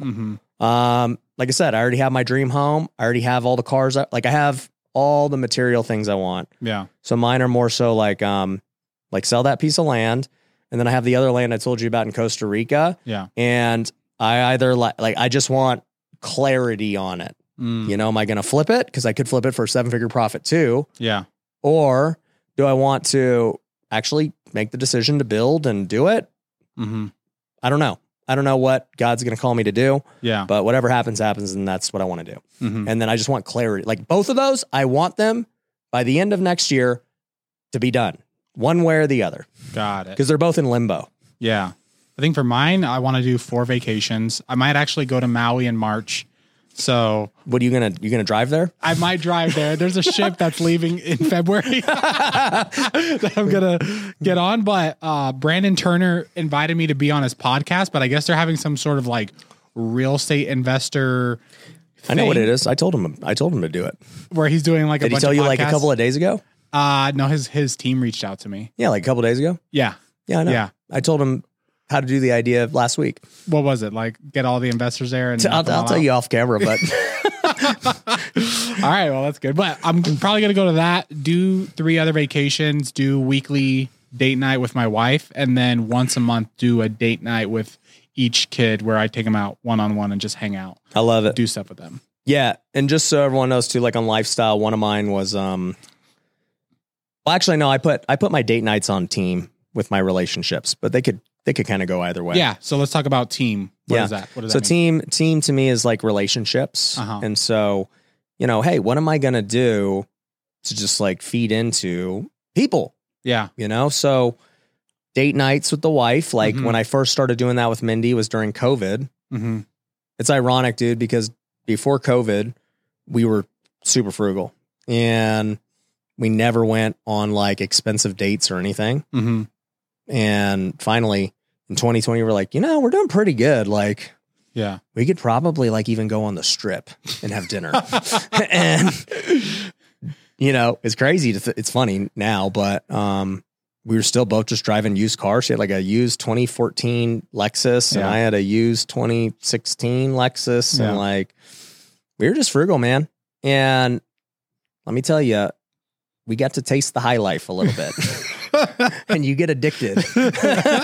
So we started going on date nights and we enjoyed it. We were like, wow, I did not know that like food like this existed. This is great. Yeah. Because we'd always hate. We were like, dude, why would anyone pay $300 for dinner? And then you experience it at a good restaurant and the service and the quality. And I started to appreciate excellence. And I was like, dude, to see the excellence of this chef and what he's created and the ambiance and to see these waiters are not the same people at Chipotle. Yeah. Okay. Like these guys, they're nice. Yeah. Like they actually want you to stay there. Yeah. Okay. And they're, I remember the first big date night we did was at Wing Lei in the Wen, one of my favorite Chinese restaurants. And they brought this little stool out and I'm like, what is that? Who can sit on that stool? Me and Mindy were looking at it all weird. And he's like, no, it's for her purse. Oh, I'm like, her purse gets a seat. And by the way, at that time, she had no Louis Vuitton or anything. It was a $20 Ross purse. Oh, wow. It needed its own seat. The seat was more valuable.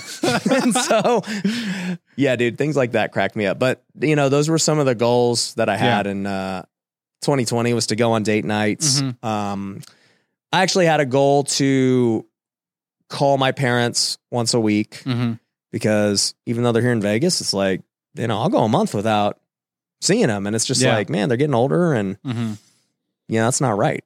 And so that was one. And I've had other kind of like relationship goals over the years. But yeah, my ones for this year. What are my ones for this year? Well,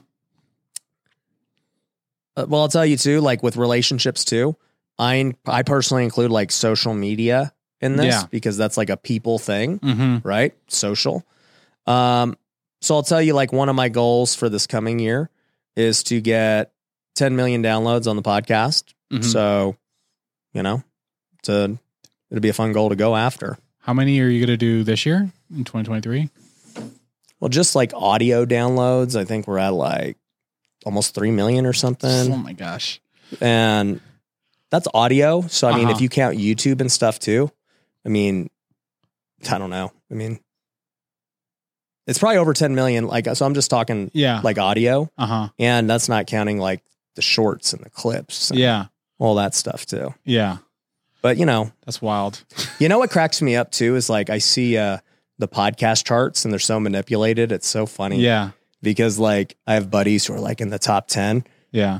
They definitely aren't getting that anywhere close, but they know how to manipulate like Apple. Yeah.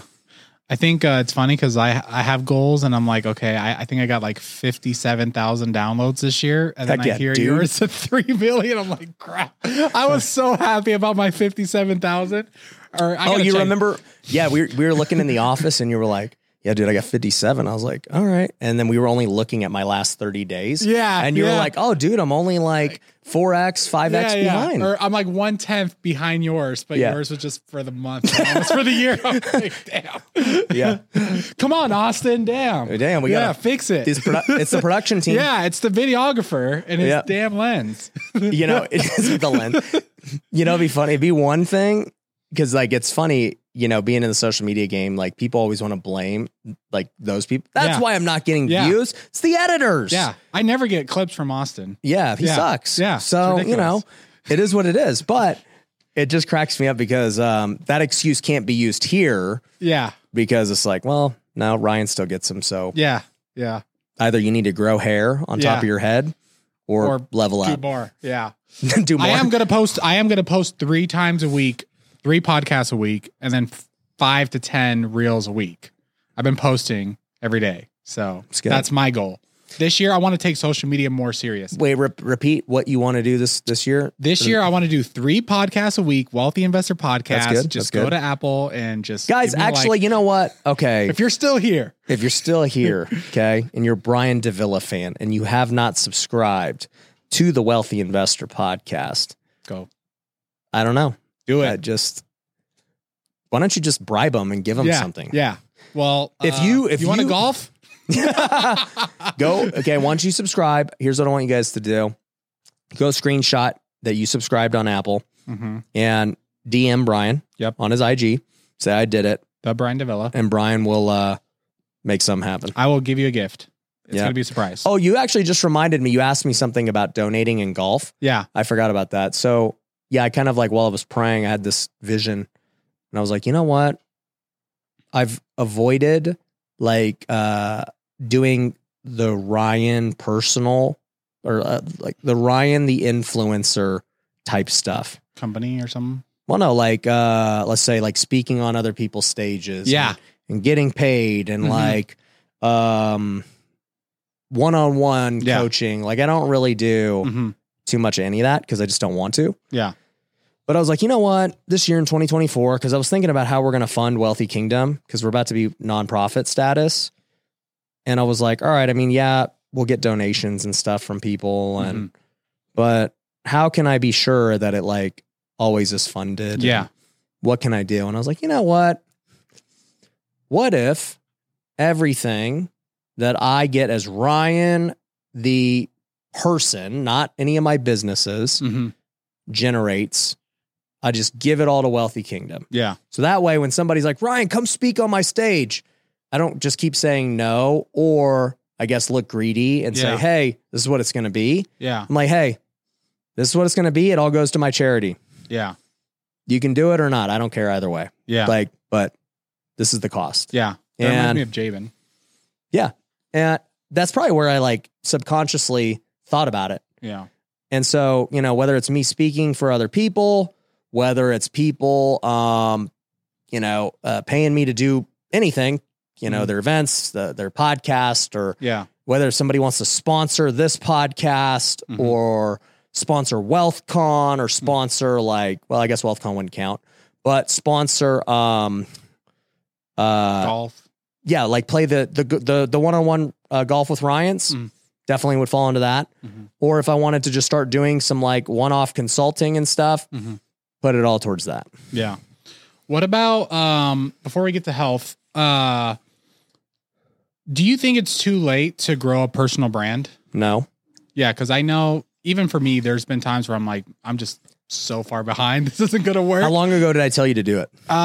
2020, I believe. Yeah, 2020. I saw you doing it, and I'm not going to lie. I was like, why is he posting on TikTok? That's so dumb. Like, I don't get it. Why does he keep telling us to do it? And then we're having meetings about it, and then he has a stupid schedule. He's like, I'm going to do this on this day, this on this day, this on this day. And I'm like, I don't get it. But I know there's people who are watching this who are like, it's probably too late. Like, these people are so far ahead of me, or, I don't understand the algorithm. They need to join Wealthy Creator, but that's a whole nother subject. But yeah, no, it's not too late. I mean, look, I always tell people this. I'm like, look, when somebody comes into Wealthy Investor and they're brand new and they've never done a deal. Yeah. What's a win for them? Is it making $1 million? Yeah. No, that's not a win for them. Yeah. A win is simply just doing a deal. Yeah. And I ask people all the time, especially when they join the partner program. I'm like, hey guys, and this isn't how we do it, but I just hypothetically, I go, hey, if you could do a deal with us, even if you didn't get paid anything from it, but you got to do the deal with us and experience it and learn through the process and say you did a deal, would you be happy? And would you do it? Everybody's like, absolutely. 100%. Like, just to get my feet wet, to get the experience, to work with the team. Absolutely. And I'm like, all right, I'm going to go change the comp agreement real quick on our profit split. You guys said you would do it for free. No, because like we pay anywhere from 15 to 50% on our JV splits with the partner program. So reason I bring that up is that somebody might make a couple $1,000 on their first deal. And they are so excited and so happy. It's like the biggest win of their life. Like it was proof to them that they could generate wealth on their own. Yeah. They didn't need a boss, an employer. They actually created it out of thin air. Yeah. And that is the beauty of entrepreneurship, being able to create money and revenue out of thin air from just an idea. And, that's what a win looks like to them. Now, if we have somebody who comes into the program who is already flipping houses, they're doing well, they're like, yo, I need to scale and get to 7 figures. Well, the win for them is different. Like, yeah, we got to figure out how to teach them how to hire and, build a team and an actual company and go from hustler to business owner. And so a win for them is scaling to that level. Another example of a win, somebody who's been on the show and, has been at our events, Omar, with Omar Alfaro. I've talked to him about this. I go, hey, tell me, do you really want to scale and double, triple your revenue? Or what if you can make the same amount of money, but work 20% of how much you're working today? Yeah. Which one would you pick? He's like, dude, I would rather work 20% of the time and make the same. Yeah. That's the win. So you got to clearly define what's actually the outcome that you desire truly and what's the win. And, for me, to relate this all back to somebody wanting to start their personal brand is like, do you need to get 1 million followers? Are you going to get 1 million followers this year? No, you're not. Yeah. Could you get 10,000? For sure. Could you get 50,000? It's unlikely, but you could. I mean, I'll be honest. The amount of people that do it don't. It's rare. But would 10,000 followers change your business? Would you be able to help? I mean, that's 10,000 people who choose to follow you. That's a lot of people. And so you just got to define what a win is. Yeah. So go to wealthycreator.io. Well, we have .com now. Yeah. Oh, you guys do. Okay. Nice. I'm actually, by the time this comes out, I might have the last missing one we don't have. Which one? I'm not going to say it online because freaking, Someone's going to buy it. Yeah, I don't want the price to go up. Yeah. But I'm negotiating it. Okay. So last one, health. So I want to bench 225. And by the way, this isn't the end because I have Yeah. to talk about other parts of the app and what you do to actually achieve this. Yeah. That's me like giving you a cliffhanger to keep listening. Yeah. So health. Mm-hmm. I mean, I've had the best health I've ever had. And, if you want to make a health goal, I would say, yeah, it could be weight related, fat loss related, fat percentage related. Yeah. Don't use body mass index. That's the dumbest measurement ever. Yeah. Get your blood drawn. Yeah. Testosterone levels. Mm-hmm. There's lots of ways to measure health. Mm-hmm. I actually put golf into this. You could too. Oh, really? Yeah. It's like it's an activity, right? I want to break 85 this year. I would put that as a health goal. That's where it would fit. Right in there. And, yeah, because it's just anything activity wise, right? Mm-hmm. Maybe it's, hey, I want to play basketball every week. Yeah. Like that's going to be the workout Mm-hmm. I do. Mm-hmm. So, yeah, for me, health wise, I want to get to, 200 pounds Mm-hmm. at, even leaner. I don't have like a defined fat percentage, but Yeah. I know if I'm like, right now I'm about 193. So if I get to 200, I'll be pretty freaking stacked, dude. Okay. And I'll probably be hitting them 400. But no, so that's one. And then golf wise, Mm-hmm. one of my goals this year is to play in a tournament. Okay. Why haven't you? Bro, because I can't win. I only do things I can win and beat. Okay. Like I just know where I'm at. They don't have like tournaments at like so high or They like, do. Yeah. But I want to play them. You don't want to play them? Well, no, I don't want to play. I have not wanted to play them yet. Yeah. I want to win. You don't think you're good enough to win those? No. Really? Like I said, I'm self-aware. Yeah. I sound like, but I know where I actually stand in hierarchy. Oh, okay. What's your, what do you shoot right now? I mean, my handicap's a 4. Okay. I would think in order to win, I'm going to have to get down to so Shane, who's in Yeah. the program, Yeah. is he wins tournaments. Oh, really? He's a -2. So he's basically 6 Ooh. strokes better. Yeah. And it's funny because Shane, him and I just actually did the first ever Wealthy Golf podcast. Mm-hmm. I don't know if it's going to be out by now, but teaser. And we were just talking about just everything.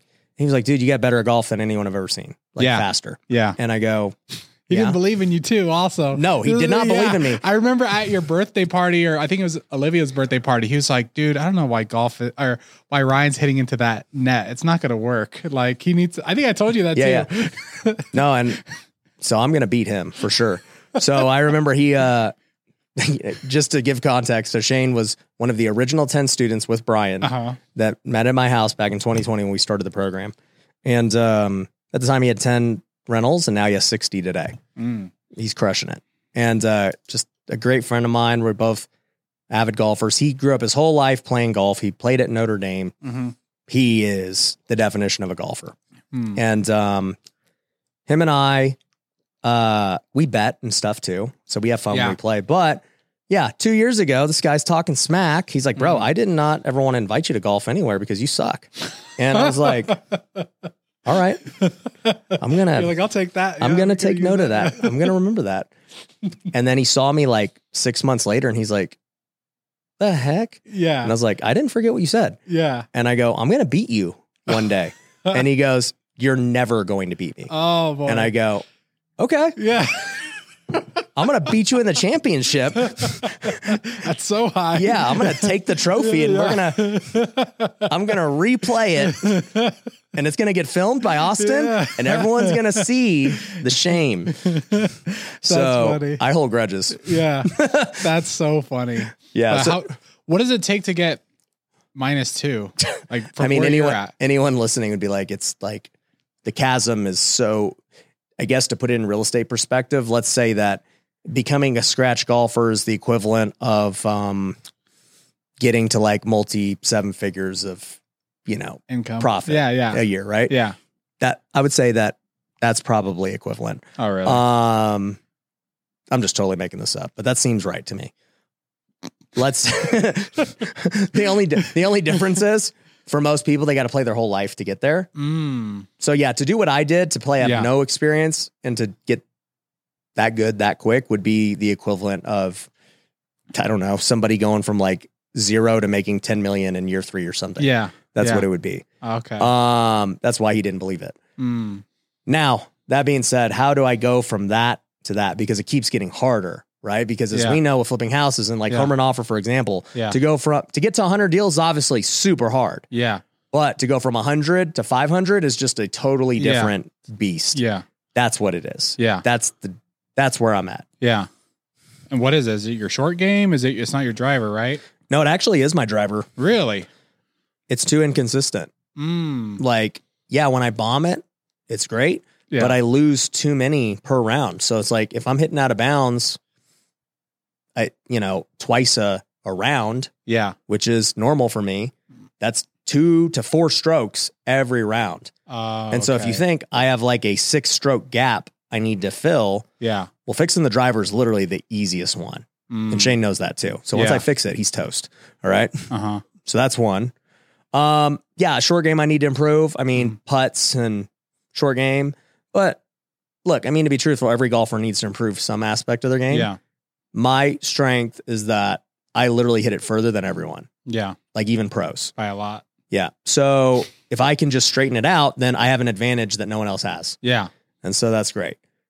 From there, if I'm so much closer than everybody, I do need to improve my approach shots because, dude, I got to get closer to the hole on that second shot because I need to be putting for birdies in order to get to the next level. Got it. So I need to improve everywhere, but if I had to really put a thing on it, I would say I need to improve my driver and my approach shots. I think those are the 2 easiest things. Yeah. What did you Because if my approach shot is good, I don't need a short game because I'm on the green. Yeah. I'm not chipping. Yeah. And also for everyone listening to this, I just broke 100. So lessons are available. That's there. You know what I mean? And did I play off the red tees? Sure. But was it a scramble? Yeah, but still. Yeah. Did we play best ball? Yeah. We had a few mulligans, but it's not. I still did it. But when you went to Titleist, right? Did they teach you anything? Did they tell you anything that you're like, I did not know this? Or oh yeah, a lot. Yeah. He broke it down the same way. He goes, Ryan, what's your goals? And I said, I want to be the best celebrity golfer. That's literally always been the goal. Yeah. Nothing else. And he goes, okay, whatever, dude. Like he didn't know. He's just like, all right, I just want to see before I hit a ball. Yeah. He's like, just tell me your goals. Everyone has a different goal. Yeah. He's like, all right, I don't even know who this guy is. So how's he going to be a celebrity? But nonetheless, so we ended up hitting and, he's tracking all my stuff and we're hitting and everything. And he was basically like, hey, dude, we got good news and bad news. And I was like, okay, well, what is it? And he's like, okay, the good news is you have the one thing nobody else, you just can't teach it. Yeah. He's like, you have club head speed. You literally swing it faster than everyone. What is it? Club head speed. No, I know, but what is your club head speed? Oh, I don't know what the clubs, I never look at that. I look at the ball speed. Did you send me the graph? I sent you the tour averages. Yeah. Oh, okay. What I sent you was a tour average. Got it. Okay. But yeah, so my ball speed on the driver, I mean, I hit it anywhere from 185 to 190 if I'm really juiced up. Yeah. The tour average is 167. Okay. Big hitters like Rory, that's where they're at. They're at the 190. What is Bryson? He would be above that. Like 200? I don't know what he's in game situations because he can ramp it up way higher. Yeah. But to be like consistent, he's probably, I would guess, like 190 also. Okay. And maybe I do need to ramp down. Maybe I do need to be at like 175, 180 to get consistent, but I'm not trying to do that. I'm trying to freaking max out and like look cool. So he goes, dude, you got the one thing people can't teach. I mean, it's just you have club speed and like you can't teach it. Yeah. And he said, and I guess the way to relate this to the audience is like, dude, if you're a pitcher and you throw 100 miles an hour, like you can get away with a lot of stuff. Yeah. If you're 7 foot, you can get away with a lot of stuff. So that's kind of like what that means. Yeah. The other thing you brought up was the other good thing you have, and people don't really understand this, is you have really high ball flight because you hit it so hard. And And you do hit it super high. It's crazy when you're there in person. You're like, holy crap, this looks unreal. yeah, and the reason it's weird to you is because amateurs can't hit it high. You're just not strong enough. Yeah. But if you go to a tour event, like it's not as high, but still I've played everybody. with some good people, and I've never seen it that high, that fast. Yeah. Like you could hear it in the air. So it's whistling. Yeah. But he goes, the reason that's important is because it's coming in so high and so steep, you're going to stick greens. And he goes, people who hit it low, the ball rolls and they get more distance because they're weak. They have to. That's the only way to get it there. Got it. He's like, but you can stick it. And so, you're not going to have the problem they have where if you are close and it's a fast green, because when you start playing tournaments, they make the greens super fast. And they all have the problem, the ball rolling off. Got it. I won't have that problem. Okay. So those are my advantages. He goes, here's the disadvantage. He goes, your short game sucks, needs work. Really? After we did wedges and stuff, like I was getting better, but he's like, it's definitely not up to par if you want to be what you're saying you want to be. Yeah. I go, okay, I can work on that. And then Shane was like, I actually don't think your short game's that bad. That's what Shane said. The only compliment he's ever given. Okay. Trying to be nice to you because he already knows. Yeah. You know what? I actually don't believe him. Maybe he doesn't want me to get better at the short game. Yeah. You know what? He would do that. I don't put it past him. So anyways, but he goes, you know what I think you have is a mental problem. And I go, interesting. Why? He goes, because every single ball you hit's to the left of the pin. And he's like, I told you to hit it. Like, why did you keep hitting it left? And he explains to me like the dynamics of the swing and like you could see all the path and all that. He's like, your path is going left. He's like, but if you just simply, so he did a drill. He goes, hey, I want you to close your eyes. I go, okay. He goes, point to where you think the pin is. So I point. And he goes, look where you're pointed. I look and it's left. And he goes, that tells me it's a mental thing. You think you're pointed at the pin, but you're actually just pointed left. You're hitting it where you're pointed and where you're lining up. You just mentally don't understand that that's not where the pin is, even though your eyes are telling you it is. Okay. So then I started trying to hit it right of the pin. And what do you know? It's freaking straight. And so it's a mental thing that you just have to get used to. Okay. I got a lot to work on. I could go all day about it, but yeah. People are like, all right, dude. Yeah. Move on. But that was all the wealthy. What's your health goal? Health goal? I want to break 85. I know that, but what else? Well, that's most important. So that's going to take it all. Well, no, I'll tell you the funny thing. You asked me like, so what do I got to do to hit it 300? Yeah. And I was like, bro, there's a lot. Okay. One, your swing a wet noodle. Yeah. Okay. You swing a newspaper. So until you could swing faster, you can't hit it 300. You go, how do I swing faster? Well, you got to actually work out. Yeah. I started working out. So I want to bench 225 12 times. So I used to be able to bench 295 and I just completely fell off. So well, you became a runner. I became a runner. I do want to run 2 miles a day. I have started benching again. I could bench 225 one time max. That's where I'm at right now. Do you get a spotter? I do get a spotter. Who spots you? Some lady at the gym. I just asked her to be there. Just dude, that's case. so funny. So like my gym's at my house, and so I'll post the videos of me pumping. They're like, dude, you don't have a spotter? Yeah. I'm like, nope. Yeah. Freaking don't do this at home, baby. But yeah, so running 2 miles a day, I want to bench 225 12 times, and I want to break 85. I think I could do it. Well, I know I could do it actually. I know I'm gonna be better than Javi. Watch. Whoa. I'm better than Brandon and Aaron already. And they've been golfing way longer than I have. So I know. I don't know that I agree with any of those statements.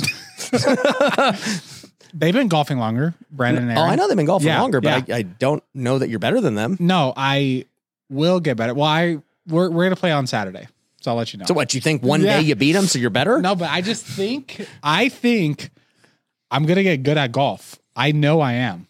All right. And I think I'm going to be Javi for sure. Unless he keeps getting better. Which he could. which I hope he doesn't. But every time we play, I try to feed him drinks. I'm like, dude, do you want a shot? Do you want a margarita, dude? You look a little tense. Yeah. So yeah, I want to break 85 this year. So we'll see. That's like a big goal. Yeah. Of mine. No, that's good. And I got my blood drawn. Yeah. And I actually went to 10X Health. I got my blood drawn. It takes 3 weeks for the doctor to see you, but yeah. So I want to see what they're going to say, and I really want to. Oh, they haven't told you the results yet? No, yeah, Okay. but I got it drawn, and I want to see what they're going to say. But I do want to take my health way more seriously. Yeah. Not just like, Yeah. eat whatever. Yeah. This year is my year of discipline. That's my biggest reflection of 2023 is I wasn't disciplined. I used to be extremely disciplined with like my time, with what I ate, with how I spent money. I spent a lot of money on dumb crap this year. I just wasn't like paying attention to a lot of things. So 2024, I want to go back to being disciplined. If I were to reflect on 2023, what happened? I'll tell you too, for me, I've always been a disciplined person. It's just like a matter of how extreme I want to be at a certain point. Yeah. And I can tell you the moment I started taking my health seriously, I mean, you guys saw it, my intensity and like drive started just going to another level. Yeah. Where I'm like, I'm not tolerating this crap anymore. Yeah. 100%. It's all that. Yeah.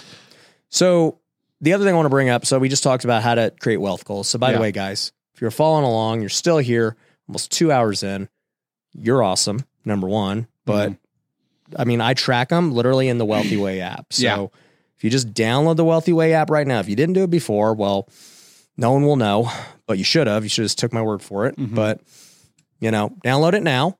And there's a couple other components to it that I want to bring up that allow these goals to be hit. Because here's my big problem, dude. What most people do, they get all excited. They're like, dude, I'm going to go and write my goals down this weekend. I'm going to go hike and do some cool thing and write down my goals. And I'm going to go freaking buy a board at Hobby Lobby and glue some pictures on it and make my vision board. And I'll be like, I remember when I was 15 too. So let's figure out how to actually do it. Yeah. Okay.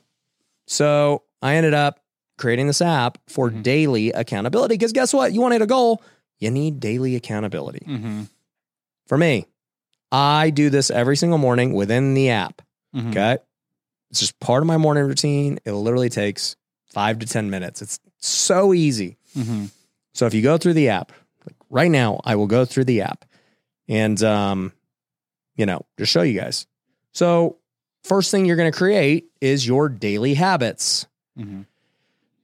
What are daily habits? Well, these are things like literally I want to do every single day that if I do these, like my life's going to be good. Yeah. These can somewhat be tied to the goals we just talked about, but man, these are just good habits you want to create. So if you're struggling to work out, daily habit, 30 minutes of workout, hour of workout, whatever that looks like for you. And my daily habits over the years have changed many, many times. If you're struggling to say, hey, I want to read my Bible every day, this is where it would be. Did I read my Bible? Did I pray? Did I practice golf today? You want to be a great golfer. You think you're just going to be good because you said, I'm going to break 85. Yeah. The secret, the law of attraction. I will be a good golfer and manifest it. No, you won't. You'll still suck unless you practice every day. So basically my 3 daily habits this year are, number 1, tell Mindy I love her. This was like a habit I did like 3 years ago to give context. And then I was like, I got this down, dude. I tell her I love her every day. This is great. And then at some point I lost the habit. And I didn't know I lost the habit because this is just what happens with like, if you're not reminded. And one day Mindy told me, she was like, hey, I used to really like it when you tell me, you love me. And, because basically what I'm doing this in the morning. So when I look at it, I'm like, oh, well, I might as well just knock this out. Yeah. And so I send her a text, like a good morning. She sleeps in. Yeah. I'm sending her this text at like 5 a.m, like, hey, I love you. And then I'll like write a cool little message. I do that every morning. But it's not because I'm just like the best husband ever. Yeah. It's because the Wealthy Way app, guys. So if that Download the app. if that's not enough to download the app, I don't know what to tell you. Yeah. But that's literally what I do. So Bottom of this video. if you want to be a crappy husband, don't get the app. So I have to mark it every day. Did I do this? Mm-hmm. I'm like, well, freaking, I'll just do it right now. Boom. Yeah. And so I do it. Next one. Did I practice golf? And by the way, I write this as yesterday. So somebody once told me, they're like, hey, why wouldn't you just put it for what's it called? Like today. Yeah. And I've gotten that question a few times. I'm like, because I do this in the morning. So obviously I haven't done any of them yet. Yeah. This is the first thing I'm doing. So I want to know whether or not I did it yesterday. And I want it first thing in my mind, knowing that, hey, I still got to do this stuff today. Got it. So yesterday, did I practice golf? Well, that's a big X. I didn't. I was a bad boy. That's why I can't beat Shane yet. Okay. And then my third one for this year is pray as a family. So every day I want to pray as a family. Yeah. And so the way we do that is at night before I put the kids to bed, I'm like, everyone, let's all get together. Let's pray. Got it. And so those are my 3 for this year. I've had other ones along the years of like, hey, don't eat sweets because I was getting a sweet tooth. Got it. That one would fail a lot again. So maybe I might have to add it again. But nonetheless, like, or stick to a diet. One of those two, right? Yeah. Like, hey, did I stay on my diet? Well, I got MyFitnessPal. Like, did I hit the goals in MyFitnessPal? Then yeah. Yeah. Okay. Next 3 things. I write 3 things I'm grateful for. So today, I'll just tell you, like, this is literally mine today, just so people know. I'm grateful that my voice is healed. I've had a jacked up voice for 2 weeks. It's still like not 100%, but it doesn't hurt to speak the way it's been the last 2 weeks.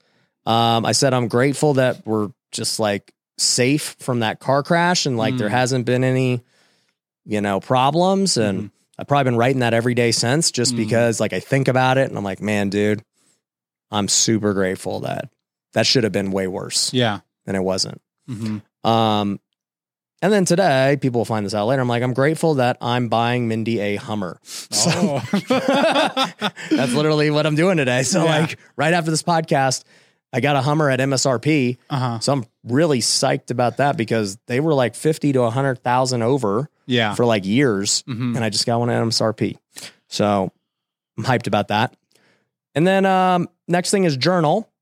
Journal is free to use however you want. You could write like your goals, like your task, things that your feelings. I honestly write out prayers. And the reason I write out prayers because I like to pray in multiple ways, whether it's speaking audibly or in my head or writing. Yeah. And I also think it's going to be cool one day that people are going to have this and they're going to see what I was thinking about and what I was praying about. Got it. Back in hindsight. And they're going to be like, dude, he was going through that during that time and it led to that. Yeah. I think someday one person's going to pull this stuff up. Got it. That's what, random. So then the last thing, our weekly goals. So the app automatically pops up every Sunday. Hey, what are your 3 goals this week? Got it. That are going to get you closer to, your yearly goals. Got it. So I'll tell you my 3 goals this week. We haven't hit any of them yet. Okay. Today's Wednesday, so we got some time. I said, hey, I want to hire 3 new salespeople. Okay. They keep asking. You guys need to figure it out. Okay. Hire 3 today. Okay. Hire 3 today. We'll get it done. I want to get Hyro styled in. Okay. That's one of my goals this week. Okay. And then I want to get our main dashboard fully completed for everything. Okay. All 3 are attainable. Yeah. They should get done this week. Got it. That's it. Just super simple weekly goals. Who is the biggest celebrity golfer? Because you said that, and I'm trying to think, like, who are you? It's chasing? Curry and Romo. Oh, okay. Okay. Yeah. Do you know what their handicaps are? They're probably both like scratch or -2. Oh, okay. Yeah, they're probably the same range. Oh, okay. I didn't know that. Okay. Yeah. So I know last year when we ended the podcast. And by the way, let me just say this too. The goals that we did create for the year, they're actually right below this on the app. And you get to fill it in per month. Like, so, hey, I said I wanted to hire 5 coaches. How many did I get this month? Oh, I hired a new coach this month. hey, I wanted to, donate this much money. Here's how much I donated this month. So like you're tracking your goals in the app too. Yeah. So yeah, want to make sure people know that. But last year when we were ending the podcast, I was like, all right, like we were talking about faith, and then you were talking about how you went to a men's retreat and you felt like God told you to spread the word more. Do you remember what it was exactly? Your question or what that happened? The experience.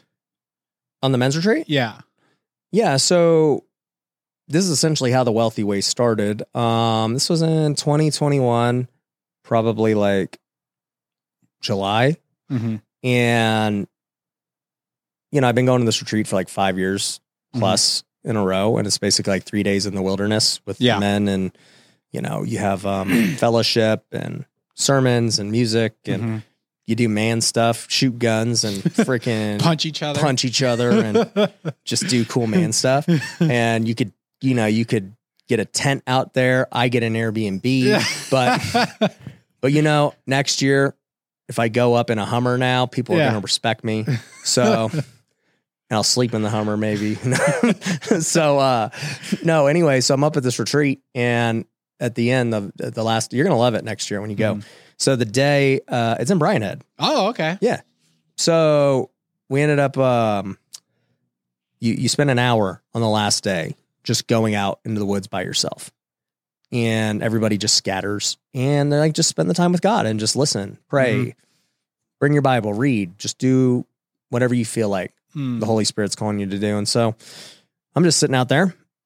Honestly, like I don't have any expectations. I'm just like, hey, life's pretty good. Like, I don't know. What do you want me to do? And so I'm just sitting there.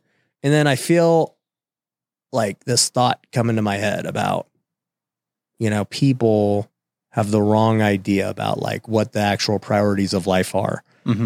And, at this point, you've helped a lot of people in real estate. Yeah. But, I'm starting to get all the questions about just life. Yeah. And like, okay, that's weird. And then just like out of nowhere, just like this idea just becomes like super vivid. And, there's like all these people and, basically what I saw was me on stages and like on calls and other things, just teaching people like how to live life. And, really also bringing the gospel with that to people, because so many people, they got money and they're still miserable. Right. And it's like, I already know the problem. They don't have the Holy Spirit. There's nothing that can fill the void. You can try it with drugs. You could try it with money or status or whatever, but it will never fill the void. So I was like, man, dude, I need to figure out how to get it out there with like the situation and everything that I'm in. And I was like, this is like basically think time now. How would I do it if I was? And I was like, well, I probably like could create a community and maybe I could charge for it, because my mind's thinking in business. I'm like, maybe I'd charge for it. I'll like create a course and a curriculum. Maybe we'll like have an event. Maybe, we'll like develop these things nationwide. And like, I don't know, like, and the more I thought about it, the more I was like, yeah, you know what? This is actually a really big opportunity. Like people need like this, the audience for this is massive. It's not just real estate. It's everybody. Yep. And I was like, man, I bet you this could be bigger than everything I've got. I was like, man, this is going to be a great business. I wonder how I should start it. And I was like, what should I charge? And I was like, just like doing ideas. And I was like, man, as I just went through it, I felt conviction, and God was saying, no, you're actually going to just do all this for free. And I want you to do everything you just said you're going to do, but for free. And I was like, all right, I got a lot of stuff going on right now. Like free. Yeah. Like when does this need, what's the due date? Yeah. And, I was like, okay, I guess I'll just go to work. And so I remember Justin Barry was coming back with me. And I asked everyone in the car, I said, hey, what did God tell you during your time? And he had something and other people had something. I was like, all right, Justin, well, my something involves you, just so you know. So this is what God told me to do, which in turn means you're going to have to do this and this and this and this. And so I gave him the idea of the wealthy way, which it didn't have a name or anything, but I'm going to teach people how they need to live their lives and how to make money and how to actually bring God into their life, how to be great parents and husbands and wives and take care of their health. I'm going to teach them how to do all of that. And I don't know how, but first thing I'm going to do is write down how I think you need to live life. And I'm going to package it and I'm going to make a course. That's where you come into play. I'm going to need you to edit the course and doing all that. So anyways, I wrote out the outline for the Wealth Builder Academy. You know, I created the branding and the name as time went on. I realized about, you know, wealth goals and all that. And, you know, at that point, it was always a faith-based thing, but I knew that at first I wanted to make it accessible to everyone. I didn't want it to be an overtly Christian thing, so that even if, you know, because like there are people that immediately will dismiss it, right? It's the same is true as WealthCon. It's like WealthCon there's a lot of Christian elements in it, but it's not advertised as, hey, this is a Christian event. Yeah. You know, there's lots of people who cuss and do stupid things on stage, and like, it's just this interesting thing that there's not many places like it. And, anyways, I ended up creating this course and this curriculum and, literally the website. Like, we didn't have the mobile app at the time, but I created the desktop site for this planner. And, I launched it at the end of the year. And I said, hey guys, surprise, it's free. There's no upsells. No, it's hard to believe because I want to sell everyone something. Yeah. But there's literally no upsell. There's nothing. You're not going to get an email from me. Enjoy. And like 30,000 people downloaded it that month. And I got so many messages after, like, this was what I needed. This was amazing. I realized I now need to get back to faith, you know, like, and that was my number one objective with it from the beginning. And then, you know, going into 2022, I realized that, you know, hey, people want a mobile app. So we developed the app. I realized that this wealthy thing was going to end up becoming the brand of everything. So we went through a rebranding. I ended up taking the course and turning it into the book. And then, you know, we get at the end of 2022, you know, so a year ago today, and I'm having a meeting with everyone in our Bible study because we take December off. And I'm like, hey, so what do we want to do for Bible study in 2023? You know, how do we take it up another level? Like, let's start to plan out some events and trips and just different things we want to study together. And as we started talking about all these things, it became again clear to me, and like God just said it. And he was like, you're going to go take this everywhere. And I was like, oh man, all right, here we go.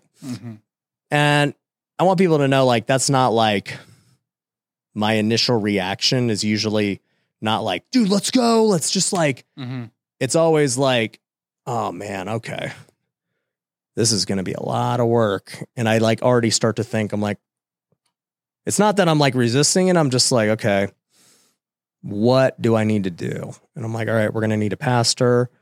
How are we going to train these Bible study leaders? How are we going to create the curriculum? How are we going to schedule these trips? What are we going to do? And sure enough, what's the name going to be? It doesn't have anything. How are we going to, do we want to charge people? If not, how are we going to fund it? What's the deal here? Within the next day, I already wrote the entire business, you know, as I thought about it.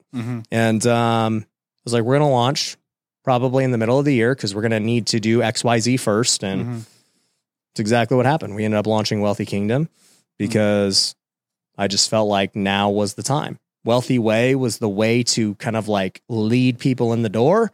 And then Wealthy Kingdom was the thing of, I guess it was the upsell of like eventually, you know, year and a half later of saying, hey, but this is actually what I want you in. This is that community aspect that maybe this didn't have. This is more of a philosophy and a way of life and content. This is the community. Yeah. And it's interesting too, because I might be one of the closest people to you around here. And it still took me so long to go through the funnel of like getting saved and all this stuff. So I don't even think you'll see the impact, like the mass impact that you'll have for like another year or two. Oh, it took me forever. Years. Yeah. It took me forever. And I think I've been the example of how to live the unwealthy way. The unwealthy. I wonder if there's another way. I should make a podcast, the unwealthy way, where the broke way. Yeah. Where I put money first before my family. Yeah. I freaking have held grudges. Like, you know, my mom and I didn't get along for a long time because I just didn't forgive her for stuff. Yep. And now, I don't know if I told you, she has cancer right now. You didn't tell me that. Yeah. And I just anyway, so held on to that for no reason. And at the end of the day, it's like my fault. And I think I am going to speak about that at WealthCon. Like, if there's something you're holding on to, just let it go. Yeah. And after I let it go, I was just like, what the hell was I thinking? Like, why did I hold on to this for so long? Yeah. And so I've done all the opposites of the stuff that you teach. So I'm just excited. And this year, like every year, I've always been like, dude, I've made a lot of money, but I like feel unfulfilled. Like, I don't get it. Like, I'm just like, I'm flipping this many houses. I made this much money. I have a beautiful dog. I have a beautiful cat. I have a beautiful house. I have beautiful kids. And I'm still like at home miserable. And it wasn't until I started going to church that it filled that hole. And even though you've said that forever, I just didn't listen. So I know there's a lot of people that are they don't hear it. Because even today, I invited one of the team members upstairs to church. He was sitting there. I was like, dude, why don't you come to church? And he was like, oh, I don't know. I was like, well, come. And I was like pressing on him. And he was like, you know, no one's ever invited me to church. Yeah. And I'm like, dude, you've worked here for years. You've worked there for years. What do you mean? So that's what I think is going to happen. In the next year or two, you're going to see more and more people that they didn't know what wealthy stood for. Or they didn't even know we had Wealthy Kingdom. There's people in All-Star who don't even know we have Wealthy Kingdom calls. Yeah. And you're just like, bro, are you alive? Like, how do you not see what's going on? So I'm excited for that. But the question was, do you have the Spirit telling you anything else for 2024 that you should focus on or do? You know, we've talked about this in Bible study a lot because,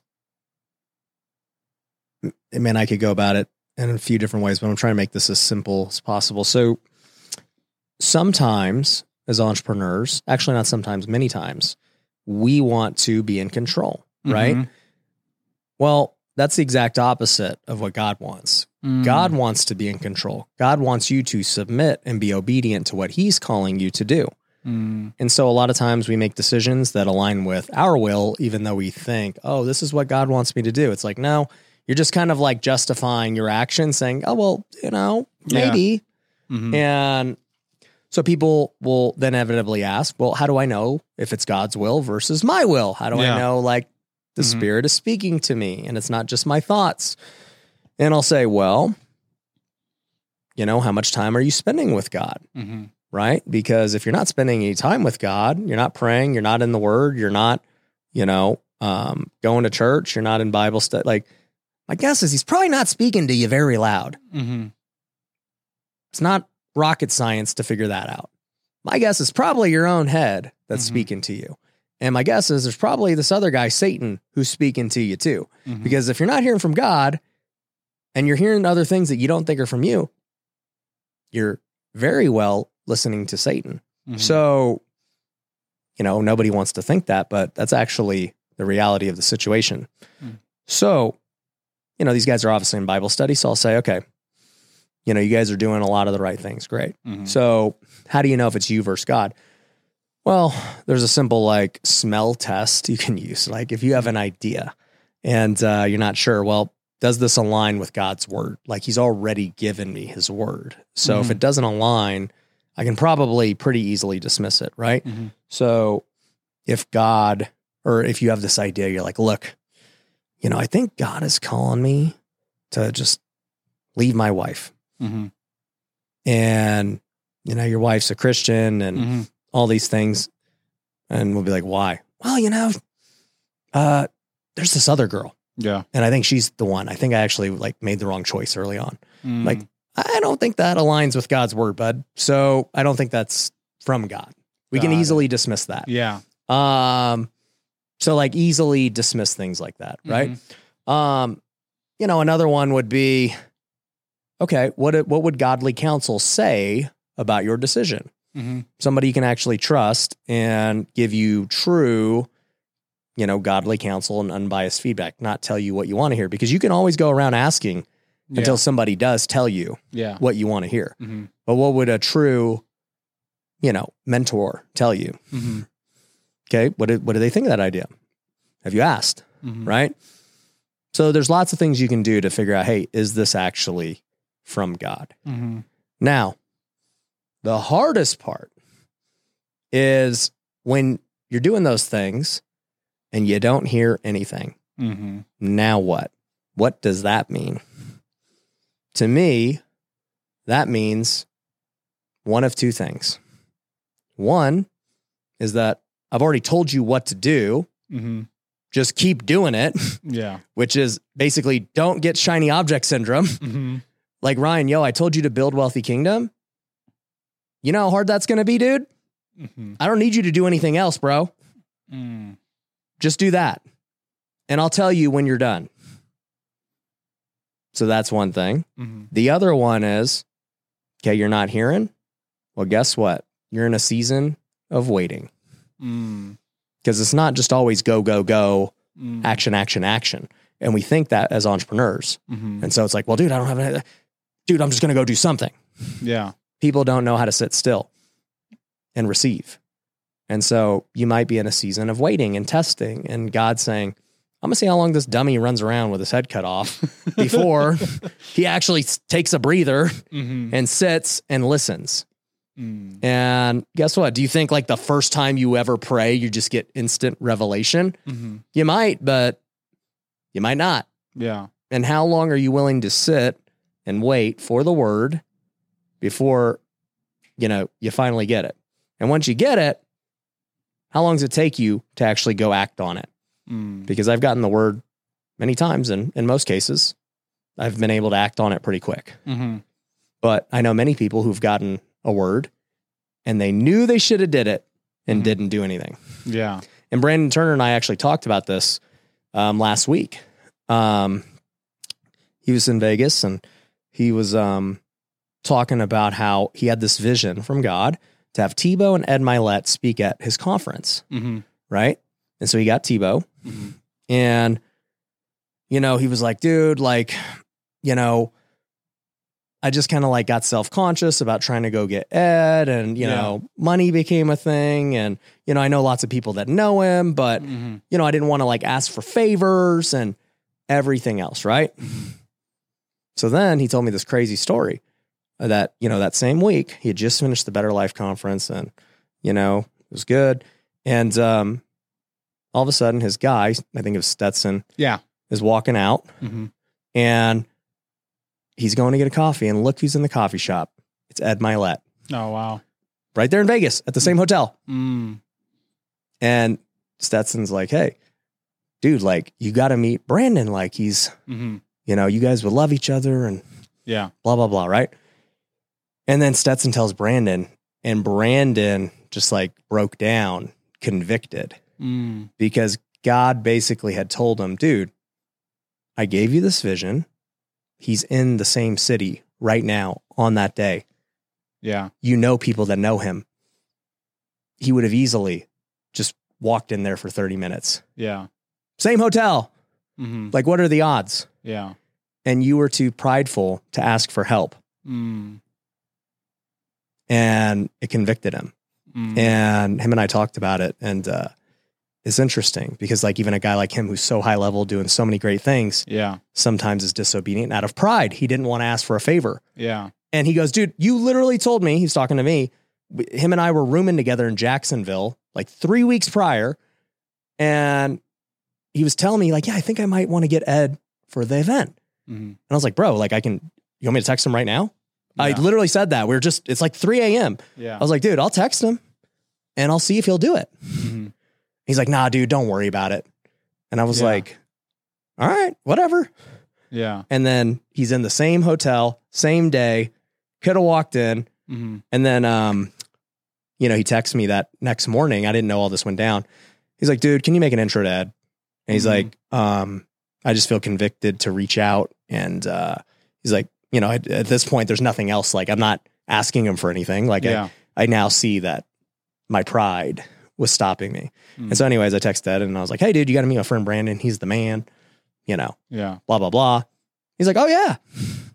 And then boom, they're introduced. And it could have been that simple the whole time. Yeah. And that's what people do. And this is what people need to realize in 2024. It never goes away, no matter who you are. It could be me, Brandon, Ed, you, somebody just getting started. When you hear, especially as a Christian, from God calling you to do something, many of us are like, are you sure you said that? You sure about that? I don't know if you said that. They might have been something else. I might have misheard. Maybe that was Spanish. Okay. I don't speak Spanish. Or you heard and you're choosing to be disobedient because you're like, I'm scared. I don't know how that's going to work out. What would happen if they did say yes? Or what happens if they say no? What do we do? Like, blah, blah, blah, blah, blah. That is literally the opposite of walking in faith. Faith tells me that I take a step not knowing what's going to happen. Yeah. I go because I expect, great things to happen because this is what God's calling me to do. Versus people who walked in, let's say, fact, need every little detail mapped out. That is not walking in faith. You just know how it's going to be. So, at the end of the day, it's just a lesson for everyone to hear. He'll probably tell the story on his own podcast, but it's relevant because, we were talking about him here and he's a great friend, but even guys like him still struggle with hearing and knowing you're hearing it. And then God ends up, if you are disobedient, God always has a way to remind you that, that could have been you. Yeah, I think two things. One, now that I'm like new in the Christian world, I'm just surprised by when I hear of stuff like that. Because in my mind, once you're Christian, you're like perfect. Even when you told me, we were talking in your office the other day and you were talking about someone in your Bible study, how you like walk them through, I think the discipleship 6-month thing. Yeah. And I was just like, oh, like I thought they were always Christian. Like I'm surprised they like that was the first time they're doing this or they were struggling with that. Like, I just thought they had it all.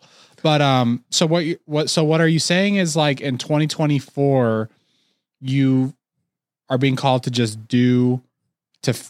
keep working on Wealthy Kingdom? Among other things, yeah. I don't have any like new revelation. I've already said it all. Just go out, grow Wealthy Kingdom, get as many Bible studies as we can, get good at digital marketing because I'm going to need the skill for growing Wealthy Kingdom for everything else that we're about to do. So that's it, dude. I'm just keeping my head down. I'm focused on those two things and, the rest will take care of itself. That's great. Yeah. Yeah. But dang, dude, this is a long one, man. I haven't done a 2-hour in a long time. There we go. We might have to let Brian back on. There we go. Like at least 2 years from now. So anyways, go follow Brian's podcast because we got to get him to, what was the download goal? 100,000 a month. That's a big goal, dude. Do it. Okay. It's going to happen. Well, let's get 1 million. Well, that's basically 100,000. All right. 100,000 a month. That's what he needs, guys. And we got to get to 10 million downloads next year. So I need 1 million a month. There we go. So make sure that you subscribe, share with your friends, and we'll see you on the next one. Peace. Nobody anticipates losing money when they go into business. The only reason I was able to get through losing a couple million on bad flips is because those 3 things can never be taken away from you. Your money, your real estate,